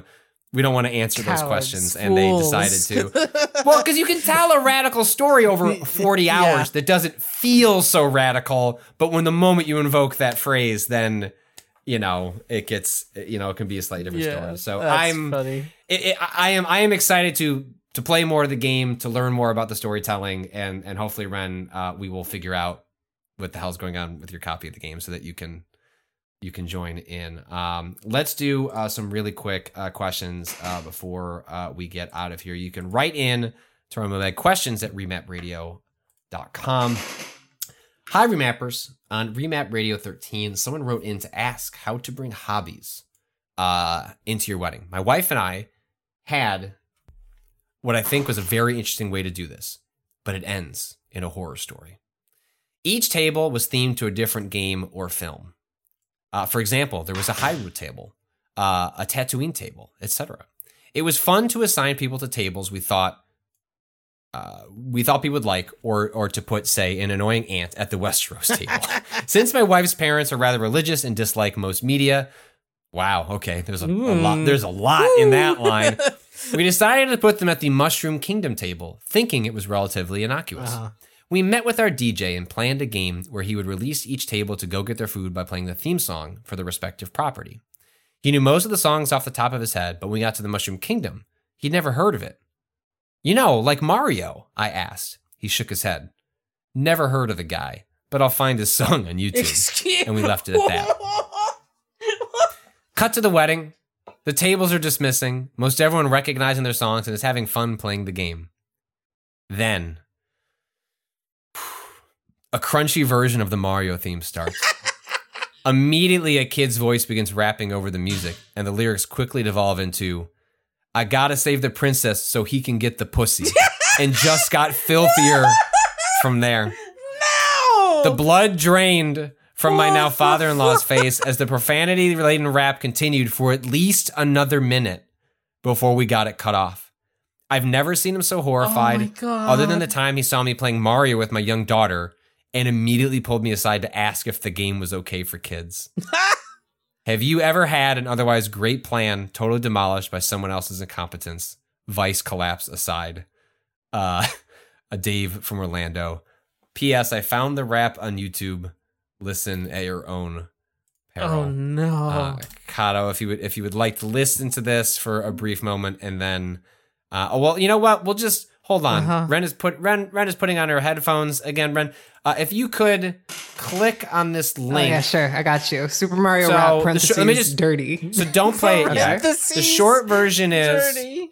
the short version. Yeah, Super Mario Rap parentheses dirty. Incredible. The short version is somebody had a wedding with theme tables, and you were dismissed to go get your food when you heard the music associated with that theme. Mm-hmm.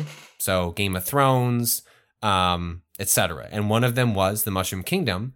The DJ didn't know what Mario was and said, "Don't worry, I'll find the theme song." Oh my God. And then played this song. So does everyone have it queued up? Yeah. All right. Wait, we'll unmuted. 3, 2, 1, play. Okay. Okay. 3, 2, 1. Borrow my car, and then you give it a test. What, the Mario test? Mario's a fucking psycho. What? Give me a minute. No, it's not. It's 1986, I'm in the first grade. I'm working really hard to get Mario laid. I gotta save the princess so he can Sorry, I'm not hearing- Believe I'm me, not hearing any Mario of this will get yet. that ass, so fuck Luigi. Mario really wants to get her in bed. So bad that he's busting up bricks with his head. He just wants sex, so forget the wedding bells. Jumping on little mushroom men and turtle shells. Dropping down green pipes and secret passageways. Making his move to the end where the final castle lays. Eat a magic mushroom, grow a little higher. Eat a white flower and spit balls of fire. All these creatures that attack won't cut Mario slack. Oh shit, hold on, I'll be right back.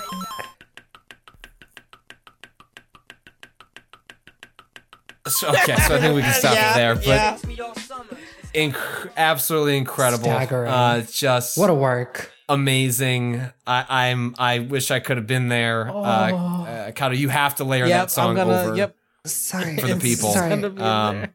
Also, I gotta ask, the DJ had never heard Had of never heard Mario. of Didn't know who Mario was. Never heard Didn't know of who Mario was. Mario What? from the hit video game series Super Mario Brothers. What about his brother, Luigi Mario?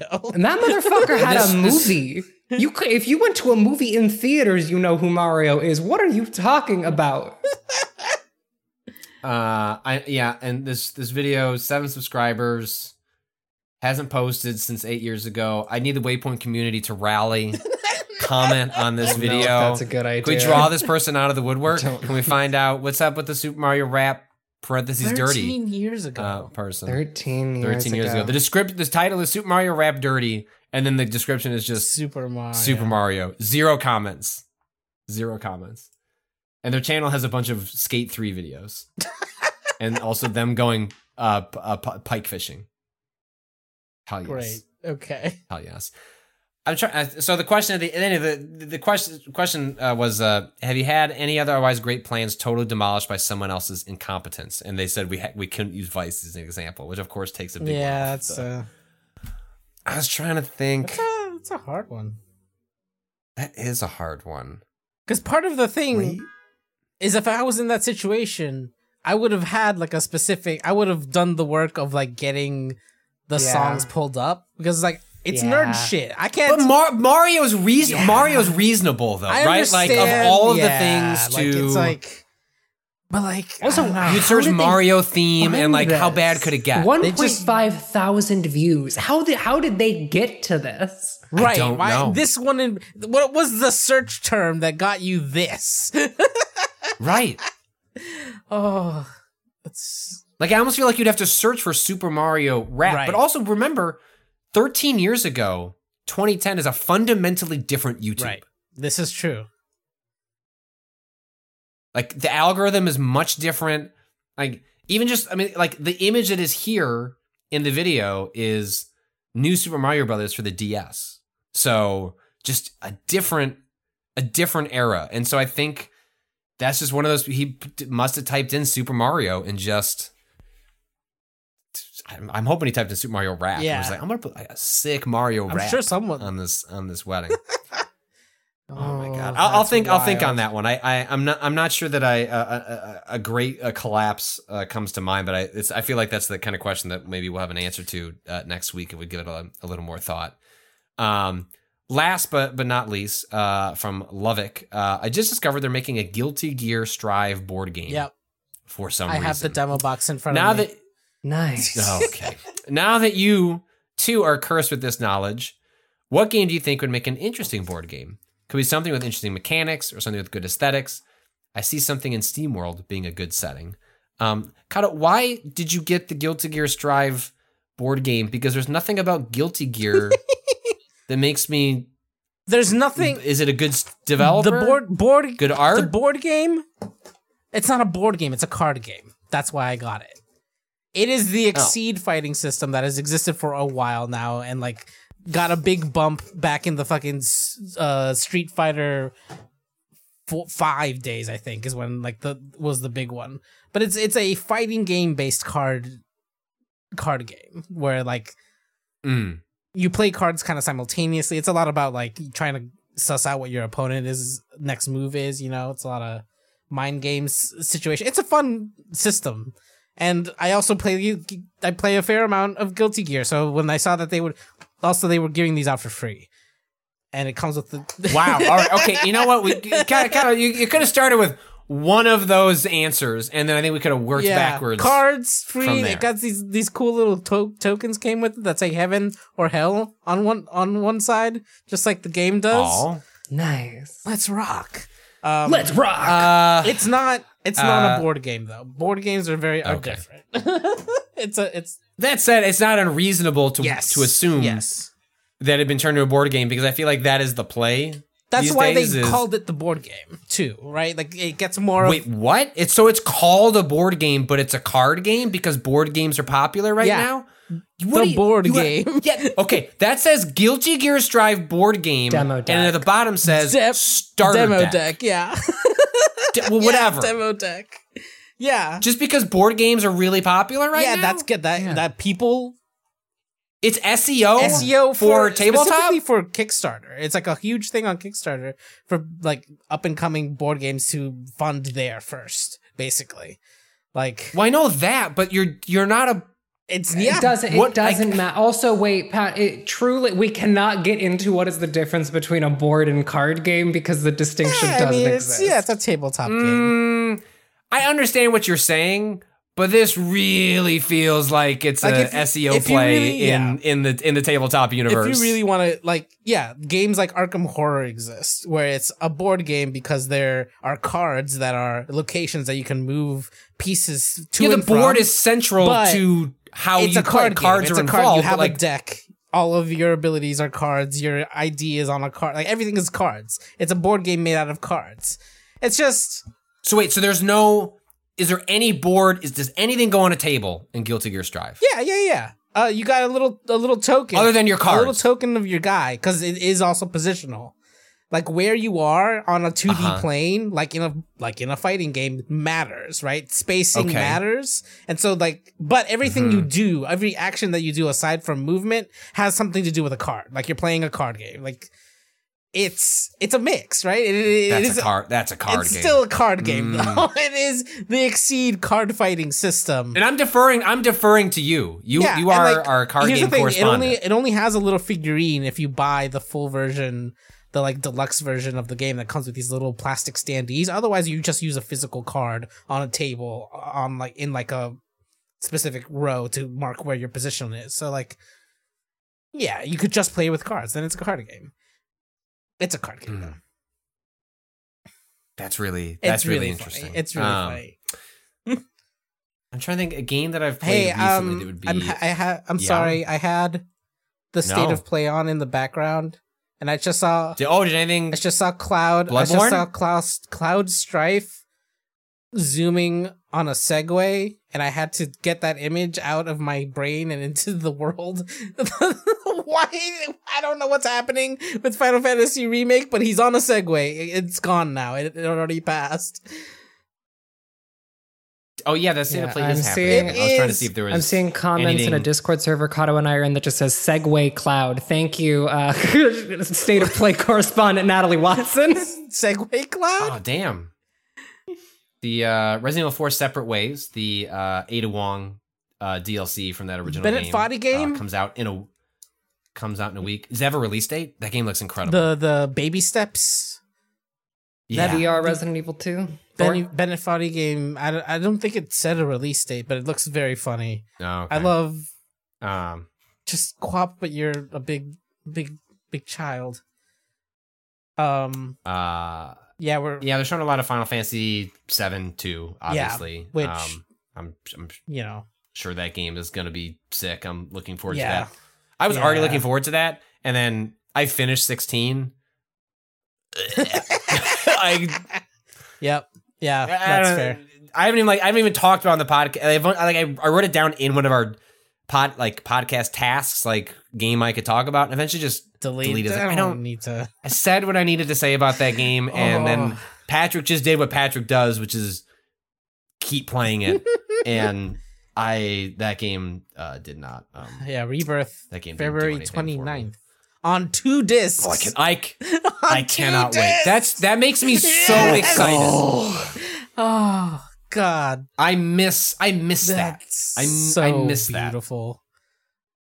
So excuse us if anything happens at the last second in that State of Play that we missed. I doubt we're getting a one more thing Bloodborne or remaster. something. Yeah. Come on, just give me. Just give it to me.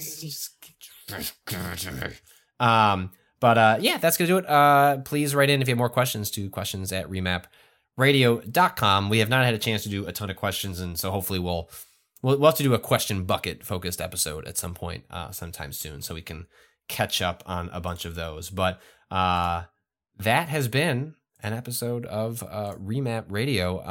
Thanks to everyone for listening. Thanks to Too Mellow for the track Moments Pause. You can follow more of Too Mellow's work at twomellowmakes.bandcamp.com, and you can support everything we do at Remap by heading to remapradio.com. The last 2 weeks have been a little bit sparser than usual because Rob has been at Disney. And next week, even with Rob coming back and maybe having some complications with some potential jury duty, sports will be back. Like, we're going to be at HOA's coming back. We got some other cool stuff in the mix that we'll be able to talk about in the next couple of weeks. So things are happening. Things are spinning up after a bit of a lull. So thank you for your patience, and we'll have a lot of cool stuff and a lot of cool games coming out soon. We should stream Lies of P next week. Cyberpunk's Phantom Liberty update comes out soon. So the games don't stop. Neither do we. And then hopefully this is a place in a week that Ren can then plug her Patreon. So if I just say it enough times, apply pressure publicly. Oh, that'll help. That'll be great. That'll be great for my brain and life. But yeah, looking forward to that and much more. And again, you can support us and all things we do over at remapradio.com. Fuck capitalism. Go home.